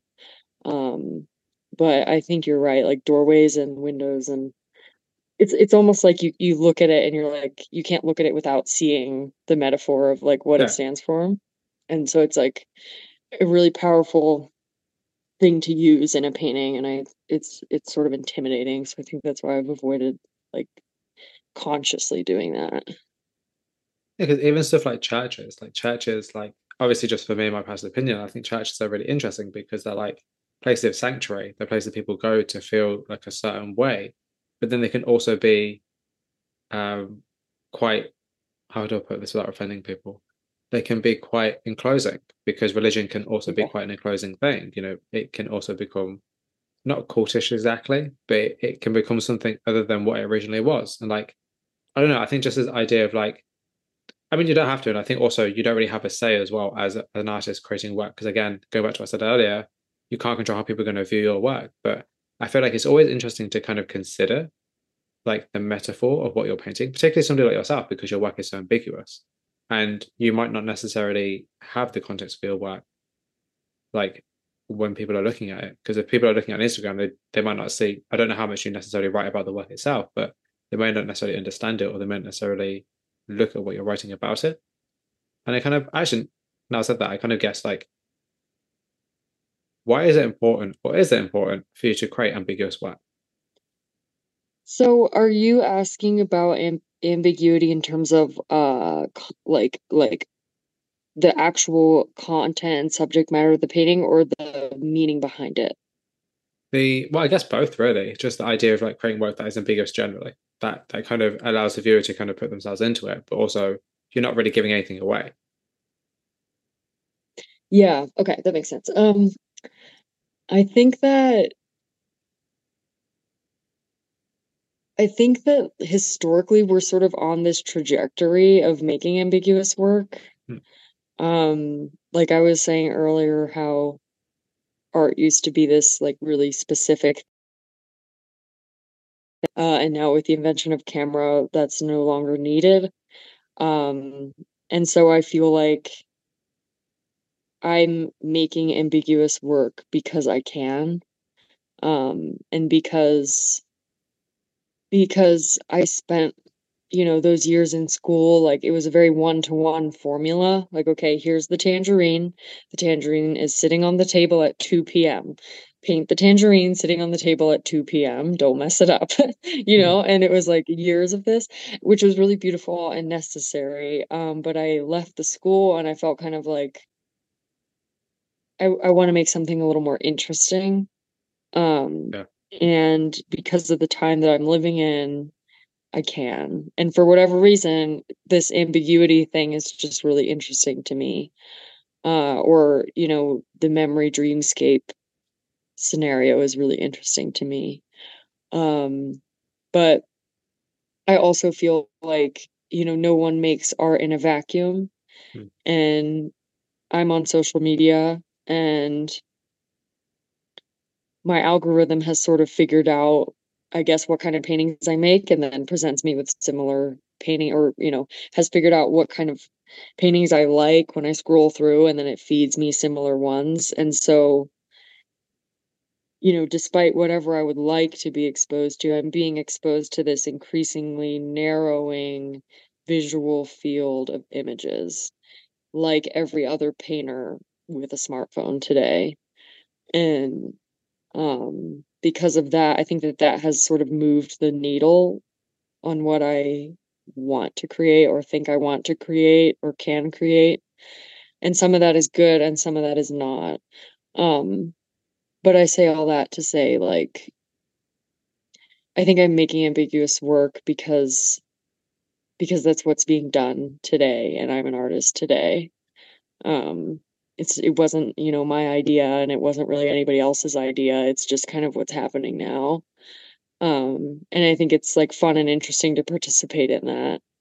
Um, and, who knows what we're gonna be doing in 500 years or whatever. Right. But right now, that's kind of that's the art that I'm exposed to largely is the sort of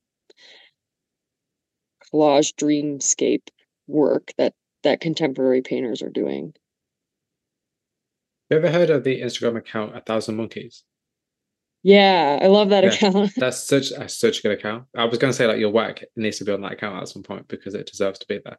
It's such a good account. It's one of my favorite accounts. That every single time they post something, I'm like, I need to figure out who this artist is and I message them. know. Because my days are literally just like every time I open Instagram, it's literally just artist research. Like it's literally all it is. It's like I need to stop. But it's like the best thing ever because it's like it's good because and also so what I like actually what you just said. Just a little bit of a tangent, but what I like what you said is that you've gotten to a point and you're comfortable with it as well, which is good, is that you know that when you open up social media, you're going to be fed something that you actually want to see. That's actually going to help you. That's actually going to mostly I hope will motivate you to keep creating the work you're creating. Because you see, oh, other people are making a career of it. Oh, actually, wait, did I add this to your list of people to look at? Sorry, by this thing, I just thought somebody's work. I was like, I need to send this to you. A guy called David Oh, cool. Story. Because his work is about memory, but it's almost as if like you wear glasses, you take off your glasses. He paints that, so it's all like these are really blurred. Oh, But they're these, cool. but they're these images of people, and it's like I almost feel like it's like looking through an old person's eyes without their glasses, looking at like their family members or something like that. It feels like that to Whoa. me. David Story. Let me add him to your list here. David. Oh, His work is cool. gorgeous. Granted, it's quite similar and it's quite repetitive. But that's what I love about it. Because it's like you don't know any of this, you don't even know who these people are, but you create stories for them. It's really interesting. I've just put his name on the list. Let's talk about your creative process. So, what is your creative process like? And do you have any particular routines that help you focus on creating your work? Hmm. Yeah, I think, like, one of the most important things that helps me is in the morning before I go in the studio, I get up earlier than I need to. I try to, and I just sit and read. Like, I'll read a book for like half an Ooh. hour, an hour, and just have a cup of coffee. Part of that is because I am just groggy in the morning and I'm not always ready to just like jump into things. Um, and I try to, yeah, I don't look at my phone for like the first hour of the day. Like I put it somewhere not in my bedroom before I go to sleep. Like I just put it somewhere in my apartment and then I don't touch it when I wake up. Like I just go about my day a little bit and like, do little things around the house and like read and have my coffee. And then when I'm ready, I go in the studio. And I find that on the days that I have to like get up and go to work, my day is like it's just different. Um, so that's like something that really helps me. Um, and then when I'm in the studio, generally I'm working on like 4 to 8 paintings at a time. Like, right now in my Oh, studio, I probably have, like yeah, I probably have 8 paintings that are, like, in progress, and, like, some of them I haven't touched in, like, a few months, and, mm, like, the others I've worked on, in the last week. But, yeah, I don't work in a linear way, like, one canvas and then, like, work on that until it's done, because usually I only have a threshold of, like, 2, 3 hours to really get, like, solid work done on a painting, and then I just start to, like, mess it up. Like, I mm, just, like I don't know, I lose control, and I just start to, like, make it I just, like, ruin it. I don't know, I can't explain. Like, there's only a certain amount of time that I can work where I feel like it's productive, and then, but a day is long and you wanna get as much done as you can. So then when I can't work on that one anymore, then I just pick up whatever other painting is in the studio that's not done, that I'm, like, ready to work on. Um, and, like, yeah, some of the ones that are in my studio right now, like, I haven't worked on them in 6 months, and I'm not ready to. wow. Like, I look at them and I'm like, Mm, mm-mm," like, I just can't, And then there's other ones where I leave it and I'm like, "It's not done, but I can't work on it right now," and I leave it for 6 months, and then after 6 months, I look at it and I'm like, "Oh, it's done." Like, it mm, was done, but I just wasn't ready to, like, be done with it, which is weird, but yeah. yeah. So, yeah, but I think my creative process is a lot about just, like, having a bunch of paintings going at the same time, so that I don't sort of tire myself out on one painting and then just leave the studio prematurely. Think that idea of like knowing, like, this is, I can't, like, I'm not working on this today, or being able to be like, this is not the time. I think that's actually a really interesting way of looking at working, because it's like you're very conscious of the fact that if you touch this today, you'll mess it up. Mhm. Or if you work on it now, you're not in the right mind state. You're not in the right place. It's not the right, as I said earlier, like, it's not the right time. It's not, it's about timing. It's not the right time. And the fact Yeah. that because of that, you've set yourself up in a way where it's like, what else am I going to do? What else do I have time for? What else am I in the mood for? What else, am I going to be able to work on in a way that's going to be efficient? And I'm kind of like curious about. There was a certain thing I was going to ask you, now I've forgotten. Now I'm going to about to say it. What was I It's thinking of? okay. What was I thinking of? Because that's it. So, do ideas ever transfer from like one image to another? Like, let's say you were going to paint, I don't know, a figure smoking in a canyon landscape, but then because you aren't working on that piece today, you kind of turn to the next piece and you're like, well, actually, smoking, that's going to be like the main subject. Yeah, yeah, definitely. I I do a lot of, um like, when I have to do a detailed drawing, I do it on butcher paper, which is these, like, wide rolls of, like, paper. And then I scratch, like, charcoal on the back of them, and then I can transfer them over onto Ah, the canvas. But I save a lot of those drawings, and a lot of them don't end up becoming paintings, um, at the time when I draw them. But then, like, sometimes if I'm kinda stuck on a painting, I'll go through the drawings, and because they're transferable, I can just pick one up and transfer it into the painting right away. I don't have to, like, do the whole drawing again. that's so cool. If it's the right size. But yeah, that sort of thing really does happen. Or like I'll be like really fixated on like, putting a certain tree in a certain painting and then it doesn't work in that painting. And then like Mm. I look around the studio and I'm like, oh, it could go in that other one. So Yeah. that's another really nice part of like, yeah, leaving things kind of lying around the studio that I'm like visually seeing all the time, but not necessarily looking at. Um, I listened to a lot of artist interviews and there was one, I can't remember who it was, but he said, every day I go in the studio and I set up the painting that I've been working on the easel, but then I clean the studio. Like he sweeps his studio and he wipes everything down. And he says, while I'm doing that, perceiving the image, but in my periphery. And then once I've done that, I can figure out what's wrong with it because I haven't actually like stared at it. Like you sort of Mm. like how you can only see a star if you look right next to it, but like if you look directly at the star, you can't really see it. Like, there's a lot of that sort of, like, peripheral absorption of your work if you just leave it around the studio, and then, like, over a course of weeks or months, you sort of figure out, like, what's wrong with it, and then you can work on it again. Yeah. That's so cool. I like that a lot. I think it's interesting. It's like how some artists will hang up their work in their house. So then when they're walking through the house just doing, everyday activities, you know, next to the fridge or whatever, they'll see it, but then they won't notice it. And then because they won't notice it, they'll figure out what's wrong with it or what they need to change. Same as some other Totally. artists say they hang their work upside down because it gives you a different Yeah. perspective of your work. And it makes you kind of observe all the things that are odd about it because if it doesn't look right upside down, then you've got to change something when you turn it around. Yeah. So that's Yeah. really cool actually. Do you keep a sketchbook? I do have sketchbooks, yeah. I hate drawing.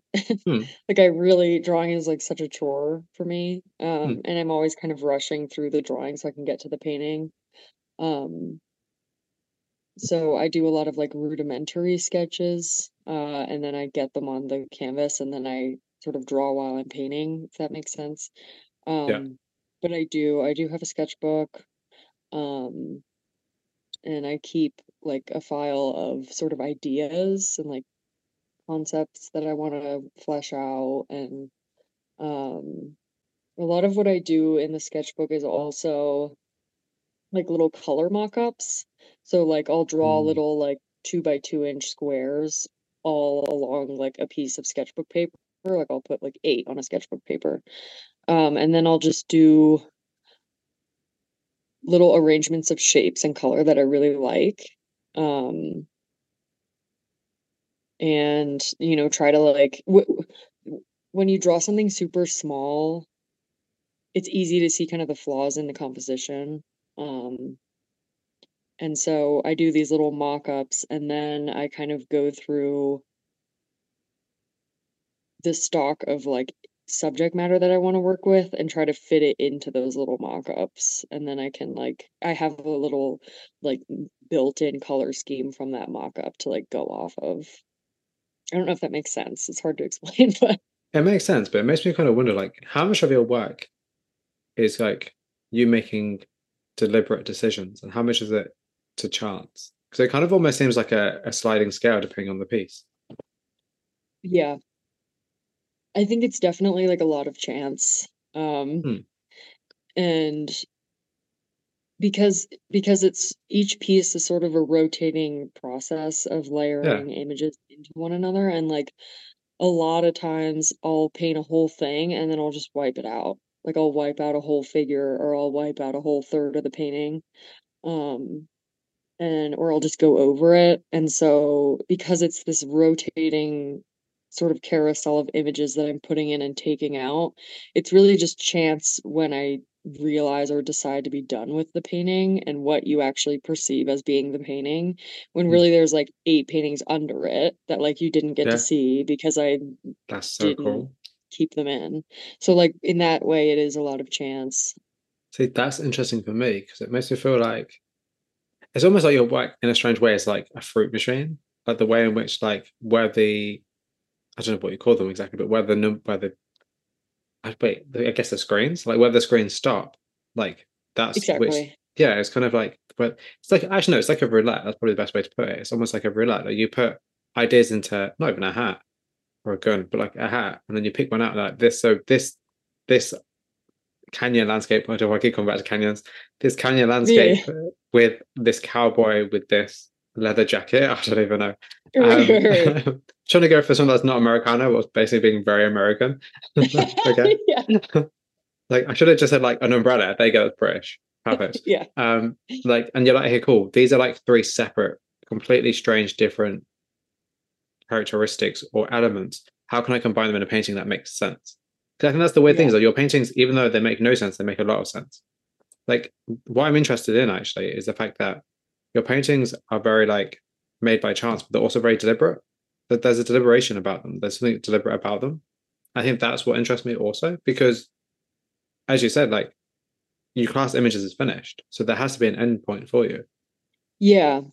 I think yeah, that's a really good thing to be thinking about, like chance versus deliberation.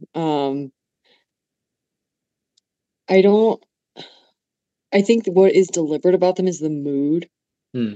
Yeah, And then the actual like physical elements of like subject matter that I'm putting in are sort of by chance.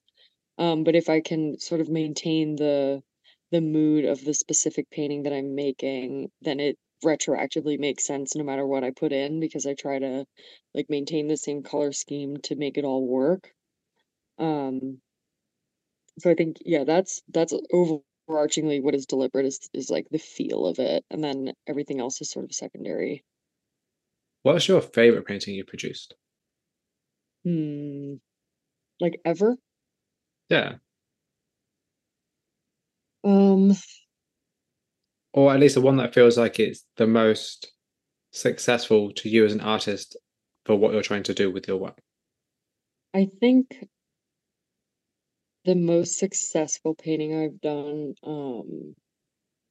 was in art school. It's called David in Time, and it's a still life. So we it was the assignment was we had to do this all white still life. So every you could put whatever into it that you wanted, but every object had to be white. That's And so then interesting. at the very end, yeah, it was kind of and we Hmm. we worked on this for months, and with a full color palette. So my objects that I picked were a bust, like a ceramic bust of the David statue, and it was like laying on its side, and then I had a blank canvas, like leaning against the wall, and I had a white like pill bottle that I had taken all the labels off of, so it's just a white like Oh, like a Excedrin bottle or whatever, but I took the label off, so it's just white, and then I had the white pills like scattered around, and I had a white like styrofoam cup. And then I had a white lighter, I think. I think I took the lighter out at some point. But anyway, it was this sort of like amalgamation of white objects. And it was in this still life class, and we all had a cubby, and so this still life was set up for months. And I did it on a big canvas. And like I said, we had a full color palette. So you had this was so hard. You had your white, obviously you had your primaries, you had your secondaries, and you had a black. And then for your yellow, you probably had like a cool and a warm yellow, and then you had like a mm, cool and a warm red. Like it was the full, full palette. And it was probably a dozen colors, and you had to paint this still life in which all the objects were white. And it that's was so really weird. hard. But because painting is easier when you just have like the primaries and black Yeah. and white, which is like what I usually work with. But this was like my teacher was challenging us to like do this. And because I had months to work on it, it came out really like realistic. Um, and yeah, I don't I think that's my favorite painting. Um, because I think that was the point where I finally realized like, okay, I can like paint this random assortment of objects and they look exactly like how they really are. Mm, And that's just a really exciting moment to get to. I had a lot of help, like my teacher would come around every time and say, you have to do this and you have to do mm, that. Um, but it's just a really exciting feeling to be in art school and then for a long time and then finally you make this painting and you're like, oh, okay, like this actually it looks exactly like what I want to paint, but it's also in my style. And that's just sort of like a breakthrough. That painting was sort of a breakthrough point for me. That's such an interesting concept though, because you have a full color palette, but they have to be white. That's so interesting. Yeah. That teaches you about a lot of different things as well. That's the thing, and also like the patience, actually, more than anything else, because months and months and months. That's so interesting. That's Yeah. such a good exercise. Yeah. Yeah. We had like a lot of really good exercises in that school. And um, I had this one teacher who, Gus Hoffman, he would say, whenever you get like a third or two-thirds of the way through a painting, you always have like your favorite corner, like your favorite spot where you're like, oh, that's so good, and I'm not gonna touch it. Mm. And he would be like, wipe it out, like erase it and do it again and do it better. And which is like, just Wow. makes you want to like scream and like throw your brushes, like, Yeah. because you're like, no, I love this. But like, I don't know, I think that that's a really important lesson with painting is like don't get attached to what's there. And I think Yeah. that like because of those exercises now I have no qualms with just like getting a rag and wiping out an entire part of a painting or a whole painting and doing it again. Wow. Um and then it's like even if what I put down after isn't good, I'll just erase it again and do it again, Yeah. like Wow. So that's interesting. I think that's why art education is actually very important because I think sometimes you learn skills or ways of working or methods of working or practices that you're not going to be able to learn otherwise. yeah. Yeah, that's interesting. The idea of not being precious with the work is actually quite important as well. Yeah, that's interesting. I like that. That's the idea of creating like a painting of white objects using a full color palette is bizarre. But like that's just such a weird concept, but it makes sense. That's so interesting. But actually, talking about color, actually, that's a nice segue. Because I want to talk to you about the color in your work. Because the color in your work gives your work a sense of like a reality. It makes everything seem a bit more lucid. So like how important is the use of color in your work? And kind of like, are there any particular colors that you'd like to use? Yeah. Color, I think I struggled with color for a long time, because I was taught from this full color palette of your primaries and your secondaries and your black and white. Um, and when you do that, you have basically like color out of the tube is really, really pure. And there are very few things in nature that you can paint that are just, for example, the red out of the tube that you wouldn't have to mix any other color into. It's very rare. So when you start with this color palette with these range of really vibrant colors, it's really hard to understand how much you have to sort of tone all those colors down to get to the reality of what's in front of you. Mm, And so after art school, I read something online about a painter who just worked with red and yellow and blue and black and white. Um, and essentially, if you're a really good painter, you can work with those five colors and you can produce anything mm, because you can figure out the ratio of, how much you have to cool a color down or how much you have to warm it up, or how dark and how light you have to make it. And you can create virtually any color with that set of colors on your palette. I'm not there, but I worked for 4 years, I think, with just those colors. And wow. um, it just really changed uh, my understanding of color, I think, and it made things a lot easier. Like it makes your choices a lot easier. And granted, you can switch things out, or you can have, a warm usually I'll work with a warm and a cool red, because like cad red, for example, is like a really difficult. It's very pure red, but it's really difficult to make certain purples with. So then you want a Mm, cool red and uh, that sort of thing. But color, like, is secondary to me to value, and I think that's something that gets taught in art school a lot is like your color doesn't really matter. What matters is how light or how dark it is. So for example, if you're going to paint a portrait, you study like the planes of the face. So you have like if your light is coming from the front and the face is like directly facing the light, then you sort of study in school, you study anatomically, um, the planes, the physical planes of the face. So like the front plane of the nose is like bright. You know, the front plane of the forehead is bright. Your chin is then like this little square of light. And then you have like the side planes of the nose, which is a secondary plane, which is darker, you know, and then the cheeks again are bright. And then you have the like side planes of the jaw. But anyway, so if you're painting a portrait and your values and how light each plane is are correct, then when someone walks into the room from like 30 feet away and they look at this portrait, they know what it is. Hmm. And it doesn't matter if your skin is green or brown or white or whatever, as long as you have those values right, the portrait is going to read as a portrait from far Hmm. away, which is what most artists want. So that's how I was taught and that's how I work. But the colors that I like, I still generally work with a set of primaries and um black and white. And then the two colors that I'm really interested in right now are phthalo green and alizarin crimson, which are like these really, really, really potent, like they're probably the two of the most potent colors that you can get. Um, and phthalo is kind of this like really beautiful turquoise green. And you just need a drop of it and it like completely transforms any color that you're mixing. And then alizarin crimson is sort of the same, but it's this like really fierce kind of magenta color.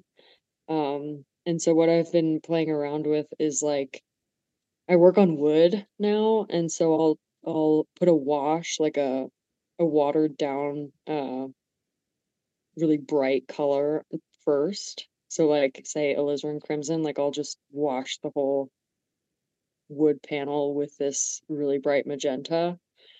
And then with wood, this really cool thing that happens, like once you let that layer dry, you can sort of dry brush other things over it, but that initial wash will come through Uh, um, as this sort of like luminescent color. And that's really hard to like. I've never really been able to do that with canvas. Canvas is a lot, it's just like denser and it like soaks things up and it's harder to sort of dry brush things onto, at least for me.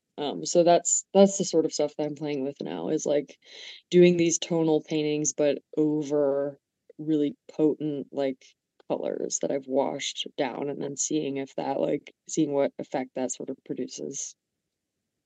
so how conscious are you when you're creating an image, a painting, of the colors you're using in terms of like the emotional values of colors? I think about that a lot, yeah. Like in terms of make creating a mood, color is really important and like the color palette that you choose sort of determines the overall mood of the painting. And I think as I'm working like I try to um compress the color field, if that makes sense, like so that it all feels like it's coming from the same scene. And a lot of that has to do with color, like atmosphere has a lot to do with Hmm. color. So if I'm painting like some trees in front of the sky and the grass, like the color of the sky is going to be in every other part of the painting too. And Yeah. the color of the tree is also going to be a little bit in the sky. And when you kind of make sure that all the colors, like, this is so hard to explain, but like you can paint a landscape where the tree and the sky and the grass all look like they're from different worlds. Hmm. So it's really hard actually to paint a landscape that looks like one coherent thing. Like I struggled with that for a long time, but it has a lot to do with color and you know, mixing the color of the sky into the color of the grass, at least the blue or whatever color that you're using in the sky has to be in the grass because the grass is a perpendicular plane that is directly receiving the light of the sky. So it's like Hmm. taking on that color even if you don't actually see it. So yeah, using color to like localize scenes and make them all coherent is I spend a lot of time thinking about that, yeah, and working on that. Yeah, that's actually a really interesting point, actually. because you want to make sure that the whole image is coherent and it reads as like the same place. Yeah. Yeah, exactly. Particularly like if you're using colors that are exaggerated, or like if you're painting, say, the sky like some kind of strange, vibrant, like pink, whatever, where it's not necessarily reality. It's not exactly how we'd see it. It's like you want to make sure that your work reads as a place or a person without it necessarily depicting a place or a person. Yeah. Yeah. So, what has creating art taught you about yourself? Oh yeah, this is a hard question. Um, I think that um painting sort of like teaches you about yourself like retroactively. Hmm. Like, and I think you said in one of your other interviews, like every painting is a portrait, like Yeah. even if it's not a portrait. Yes. But every painting that you do is sort of like a self-portrait. And I thought that was just like a really cool idea, and it's really true. And like I think if you take an artist's work and you sort of look over the course of their lifetime, like it tells a story about them. And I feel the same like kind of with my work. Um, but it's not immediate. It's like years after I'll look at Hmm. something and I'll be like, "Oh, like this was about this and this," or um it's sort of like a gradual unfolding that happens when you're not trying to Hmm. do it or looking straight at it. Which I think goes back to the ambiguity piece of like not like actively trying like trying to not, how do I explain this? Like, sort of talking right next to or around the point that you're trying to Yeah. make rather than just like hitting it on the head or like smacking somebody in the face with it. But I think that like, yeah, the learning process about yourself that happens with painting is like that, where um you only really see things unfolding over time. Um and I think like it's taught me that well, and this is really like cliche, but like when I'm really sad or like if something has happened that has like really deeply hurt me, the paintings get like better, which is like a really like such an Okay. artist trope that like you have to be in pain or suffering. I don't think you have to be suffering, but Yeah. I do think like when I'm really grappling with something, the paintings become more interesting. Um which is sort of like a toxic cycle to be in, but Yes. it's true. Like it's just like what it is. Why is that though? I don't know. And okay, I'm gonna qualify that and say I don't think that that means that you can't make good art if you're Oh, happy. yeah, of course, absolutely. But I feel like I wonder if it's Um, just because like the work, it becomes like therapy for you to work out, your problems. And yeah, because of it, maybe because it's a distraction from what you're grappling with, or like yeah, what you're grappling with will feed into the work itself. But because so yeah, I think maybe because what you're dealing with will feed into the work, and because whatever you're dealing with is most likely going to be like a universal theme that other people are feeling, that will then therefore make the work better. Not that you need to be doing that with the work, but that will make the work better or quote unquote more interesting. Because people would understand you created it in a time of like duress, or you created it in a time where you weren't so happy. Because you can tell through the brushstrokes how an artist is feeling. yeah, yeah, yeah. You can kind of impose your own things that you're grappling with onto something that is created like from a place of like depth, like Hmm. emotional depth. Um, I don't know exactly why that happens. And I also think that like the reverse is true. Like if you create something that is from a standpoint of like, you know, true like joy and like ecstasy, like that also comes through. Hmm. And like people are also drawn to that. Um, so I don't know. I don't know. But I think Okay. there's also, this sort of like weird side conversations that happens with artists a lot about like being genuine and like, oh, your Hmm. paintings are so genuine. And like I never know what that means. Like I don't really like understand. I don't know. That's a tangent, but I just think that that's like I never know. I don't know how I would be able to tell. I feel like it's hard to know if you don't see the work in person. Yeah. I feel like if you see it online, there's no way of knowing if a person even made it. to be honest, with AI No, nowadays, so true. especially. Yeah, So I think if you see it in person, I feel like you can probably get a better gauge of that. But also still agree with you because it's like, well, what does genuine mean exactly? Because art is yeah, fabricated. Like the whole point is art is a construction. No matter how so good the true. painting is, it's always a construction. Even a hyperreal scene, as somebody told me the other day, a hyperreal scene is still only a person's opinion of the photograph they're copying. It's the person's impression. It's not actually the photograph.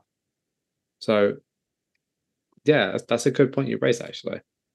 Definitely something a conversation I need to be having with people about stuff just generally. That's a really interesting kind of conversation topic. Um, I'm going to think about that actually. Um, so I have a question for you from the last artist I interviewed, which was a lovely lady called Susan Stillman. And her question for you is, do you think that sometimes skill can hold you back? Yes. Well, okay. Uh, skill, I think school can sometimes hold you back. Which skill, like, yeah, your physical skill as an artist of like what you can and can't produce, can be stifling. And I really value uh school and education, and I think that it's extremely important for an artist to like have formal training. Um, but it is when you're in classes, for hours and hours a day, compounded over weeks and months and years, um, it it distracts you from the work that you want to make. Hmm, Um, and that's not to say that that process of acquiring those skills isn't valuable, because it's extremely valuable, but there is a circling back that has to happen, which can take years out of, yeah, when you get out of art school, then you begin the process of what was it again that inspired me to want to be an artist. hmm. Um, but yeah, and I think there's this other aspect of it of sort of,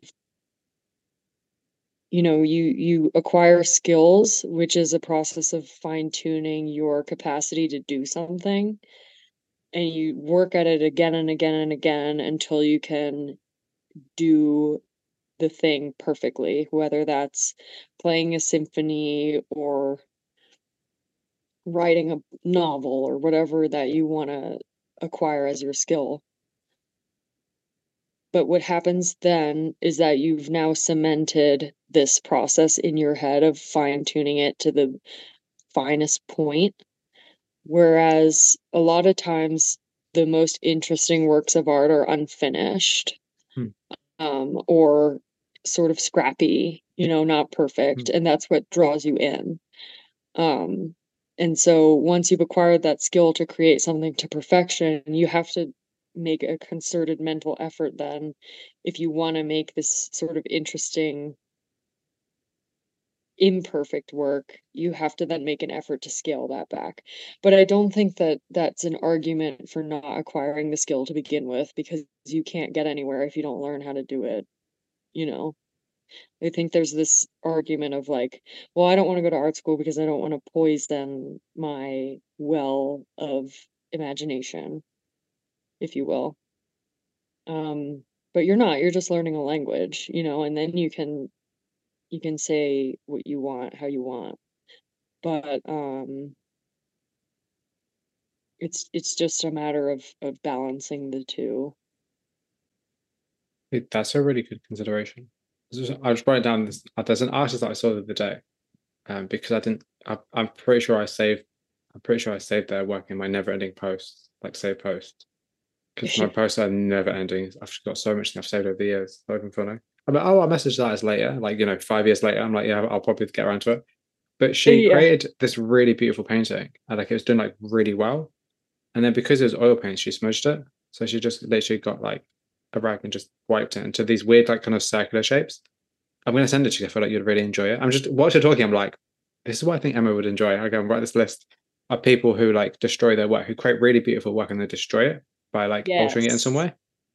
Because I feel like that's kind of what you're talking about. This idea of like being able to do something technically perfect, but then actually doing the opposite because that's what you want to do. Like you have the skill to do that. It's like, do you know the artist Ben Ashton? No. Okay. Fecto, I'm gonna have a list for you. I hope you don't Great. mind. I'm so excited. I hope you don't. Also, that's all I do is like literally send artists to people. So Yeah. now I know you. Every single time I see something that I think you'll like, I'll send it to you. So Great. Love if you it. don't if you get annoyed because sometimes people do, just tell me to stop and I will. But otherwise, if every time I see something, I'm like, oh, well, I think Emma will like this. I'm going to send it over. I will always do that. I Oh, love keeping in totally. contact with people. I try and keep in contact with everybody I've interviewed. Like at least kind of at least here and there, like kind of friendly. But like it's a lot of people. Yeah. Actually, as much as her work, because I remember she lost her. The artist was saying that she lost like FedEx lost her like £3,000 painting or something. Um, Oh. which is how I found her work. And I was like, oh, that's clickbaity, but okay, cool. Um, right, okay. Let me just write that. Actually, there's something else I think you'll like as well. This is the problem with looking at so many artists. It's like I have a feeling I know the kind of work you might like. Um, Yeah. oh, what's her No, name? that's super cool. Yeah, it's like if you don't learn, you want to make these like white washed out like destroyed paintings, but you have to make them perfectly first to destroy them and have it be something beautiful after you Mm, destroyed it. yeah, So, like you still have to be able to do something before you can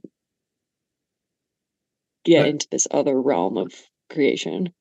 would you because you said your work is like there's like 8 or so paintings underneath the painting that you see. Would you never just like spill terps down the painting so you see like half of it revealed underneath?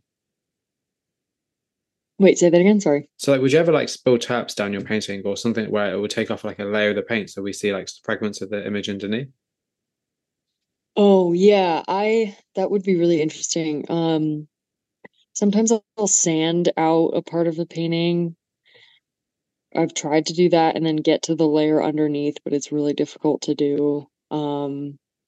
I don't know that I'm like that advanced that I could like block out whole parts of Hmm. a painting and like be okay with it. Like that's sort of a Oh, practice that um is hard to get to that point of being able to like I don't think I'm at the point where I could like create a perfect painting and then destroy it and then be done with it. Like that's it sounds funny, but that's really advanced, like you have to hmm. be in a Oh, really yeah, advanced state of creation to be able to do that. yeah. And you have to also know that that is your end goal Yeah. because you'll be very precious with the fact you painted something really beautiful that you're just like, do you really want to destroy that? Unless that's literally your whole kind of the appeal of your work. Yeah. Because there's another artist. I'm going to stop keep writing down artists in a second. Who does that? Who will paint stuff, and it's just literally like he'll just go at it, and it's like really interesting. His work's actually really interesting. I'm just writing like a list of people who should look at. I'm so sorry. I love it. You say that until I bombard you with like 50 different posts later on. Um, you think I'm joking?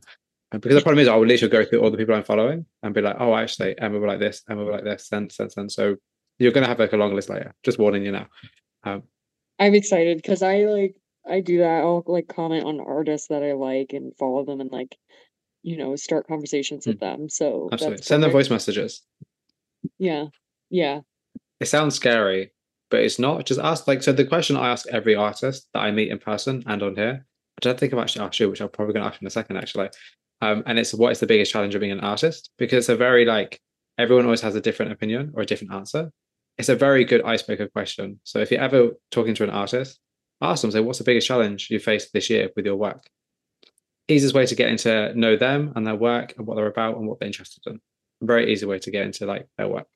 Um, That's cool. it's like when I go to art fairs in London, I literally spend 7 hours walking around asking people the same question.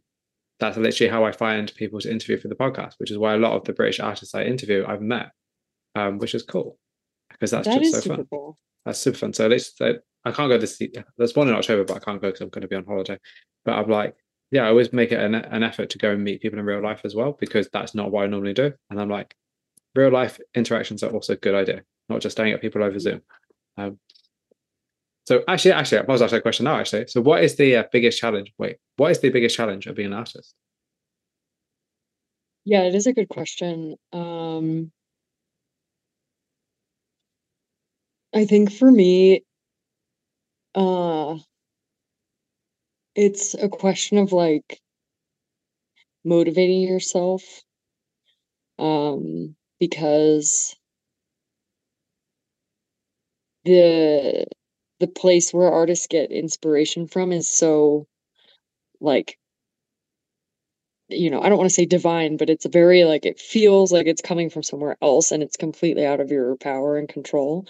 And so then when you get into this dip of not wanting to create, that's really, really hard. And like I will just physically go to my studio, which I think is why I'm so grateful to have a studio, that I'm not just like painting in my living room or something, but like when I'm in that low point where I don't feel inspired and I don't want to make anything, I just go and sit in the studio and like inevitably I'll putz and I'll do like one little thing and then at least I've done something. Yeah. But I feel like that is the biggest challenge, among other ones. Financially selling your work is extremely difficult. But in terms of like the creative process, there's nobody standing in your kitchen when you wake up going, well, you gotta go to the studio or else you're gonna Mm. get fired. Like Yeah. nobody, if you want to sit on your couch all day, you can sit on your couch all day. And like sometimes that's what you want to do. Sometimes that's what I want to do. Um, but I have to make myself go, even if I have no ideas of what I want to paint or I have no motivation. Um, it takes a tremendous amount of discipline. Mm. Um, and which I think also is another thing that is hard to see when you're not an artist. Yeah. Like it's easy to look at a painting and go, well, that seems like all fun and games, and um, but I think the artists that I know are actually some of the most devoted professional people that I've ever met. Because you have to juggle all of these things at the same time. You have to be creative, but you also have to be extremely um, analytical and determined and persistent. And you have to embody both of those things if you're going to be successful, I think. And so there's just so much to go into it, and we need the help of other people. But at the same time, nobody's going to like fire you from your job if you don't show up. So I think that that's the biggest challenge. So can anybody be an artist? Like professionally or in general? Yeah. Professionally. Well, I guess it depends on what Profession your, as I've just said earlier, very early on in this conversation, it depends on what your definition of an artist is. But I does guess depend. I Yeah, guess, yeah, I guess I mean professional artist, as in like you're selling work and that's your main income. no, I don't think everyone can do it. Um, because um not everyone is built like that. Like not everyone has ideas of things to make, you know. Hmm. There's a lot of people that's just not in their skill set, and that's perfectly fine, and they're extremely successful in other areas of their life. But I think if you're missing that one, the creative aspect, I don't think that you can be a professional artist. And I don't, because it's sort of a way of thinking. And Hmm. like I talk to a lot of people who are like, I don't have any creative anything, Hmm. you know, um, which is again perfectly fine. But I think because of that, not everybody's suited for that profession. It's really hard even if you do have creative inspiration. But if you don't have that key ingredient, I don't think you can be a professional artist. Yeah. Right. So three more questions left, just so you're aware. So, Yeah. in your opinion, what makes a good piece of art? I think a good piece of art brings the viewer in touch with themselves. And I think that like the deepest point where you can reach someone is in the self, more so than any sort of like external reality. Like if you can touch someone personally through a piece of art, that's really powerful.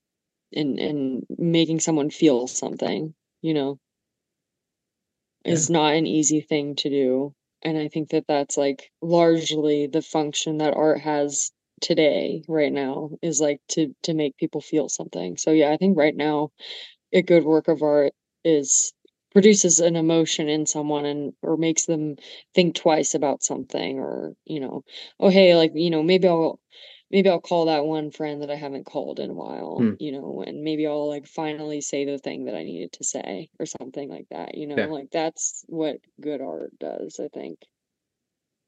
So, what was the last image or piece of media that captivated you, and what was it about that left an impression on you?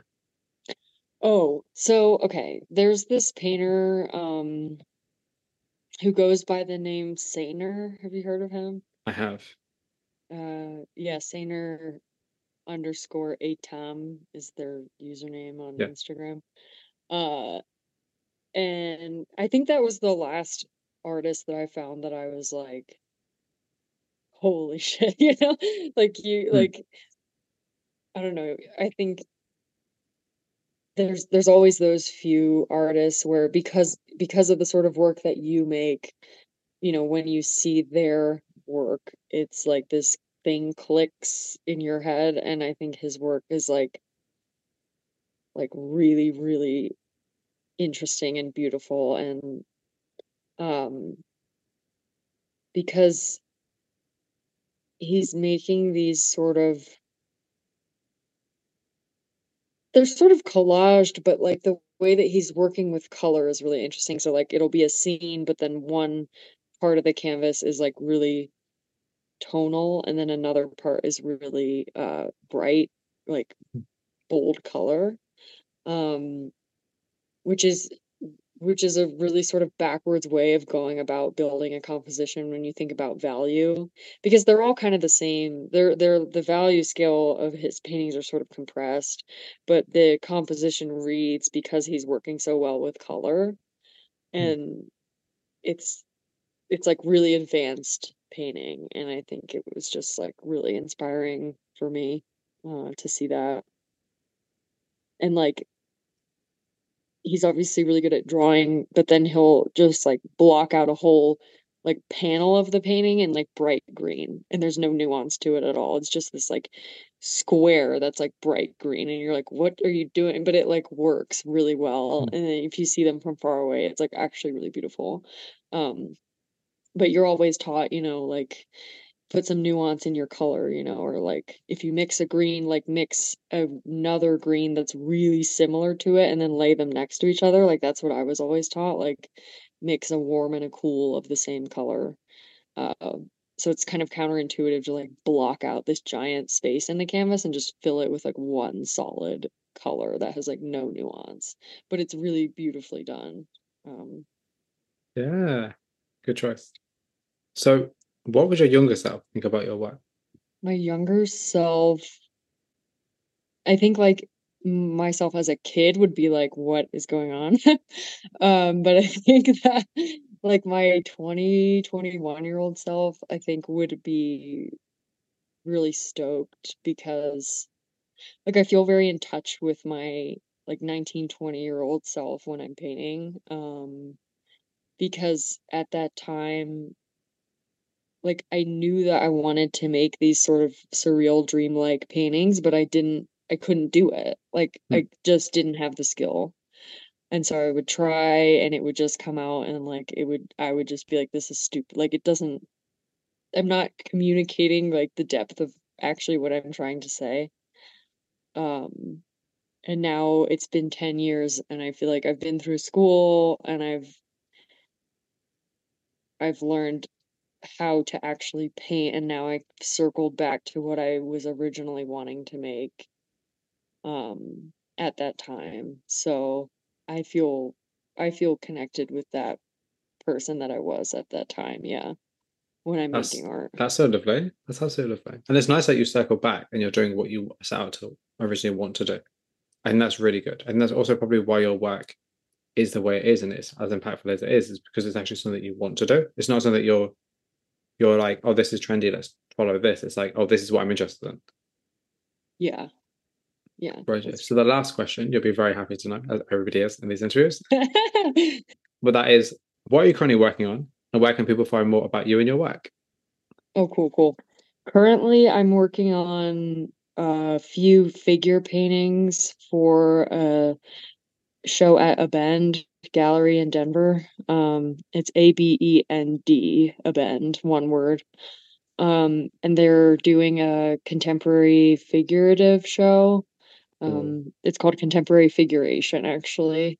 And so I'm doing these three figure paintings that I'm excited about. I'm kind of like playing with color, like getting out of my comfort zone a little with color with those. Good. So that's I'm excited about those. And then you can find out more about my work on my website, which is emmakalff.com. My Instagram is emma.kalff.studio. And yeah. Right. Okay, Emma, I'm going to leave you alone. But thank you so much for your time. I really Yeah, appreciate thank your you. your time, and just honestly, you just being so lovely and honest, and just honestly welcoming. I appreciate it so much. Thank you. Yeah, I appreciate you too. This is lovely.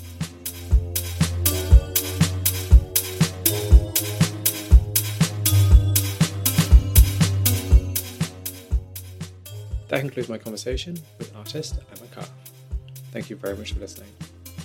If you have any questions or comments about it, please send me an email over at theflyingthroughbar@gmail.com and get in touch via social media sites such as Twitter and Instagram. The Flying Through Bar podcast can be found on a variety of sites such as Spotify, YouTube, or Apple Music, or wherever you listen to podcasts. If you like the show, please consider rating, reviewing, sharing, or subscribing on any of these platforms to help spread the word. Also, don't forget to check out theflyingthroughbar.co.uk for daily art inspiration. And if you're a creative, please get in touch for a chance to be featured or interviewed. If you'd like to support the platform further, we now also have a Patreon page for monthly donations. Tiers start from £1. More information and a list of rewards can be found over at patreon.com/theflyingthroughbar. Additionally, if monthly donations are not your thing, we have a PayPal for one-time donations. Once again, thank you very much for listening to this episode today, folks. And until next time, please stay safe.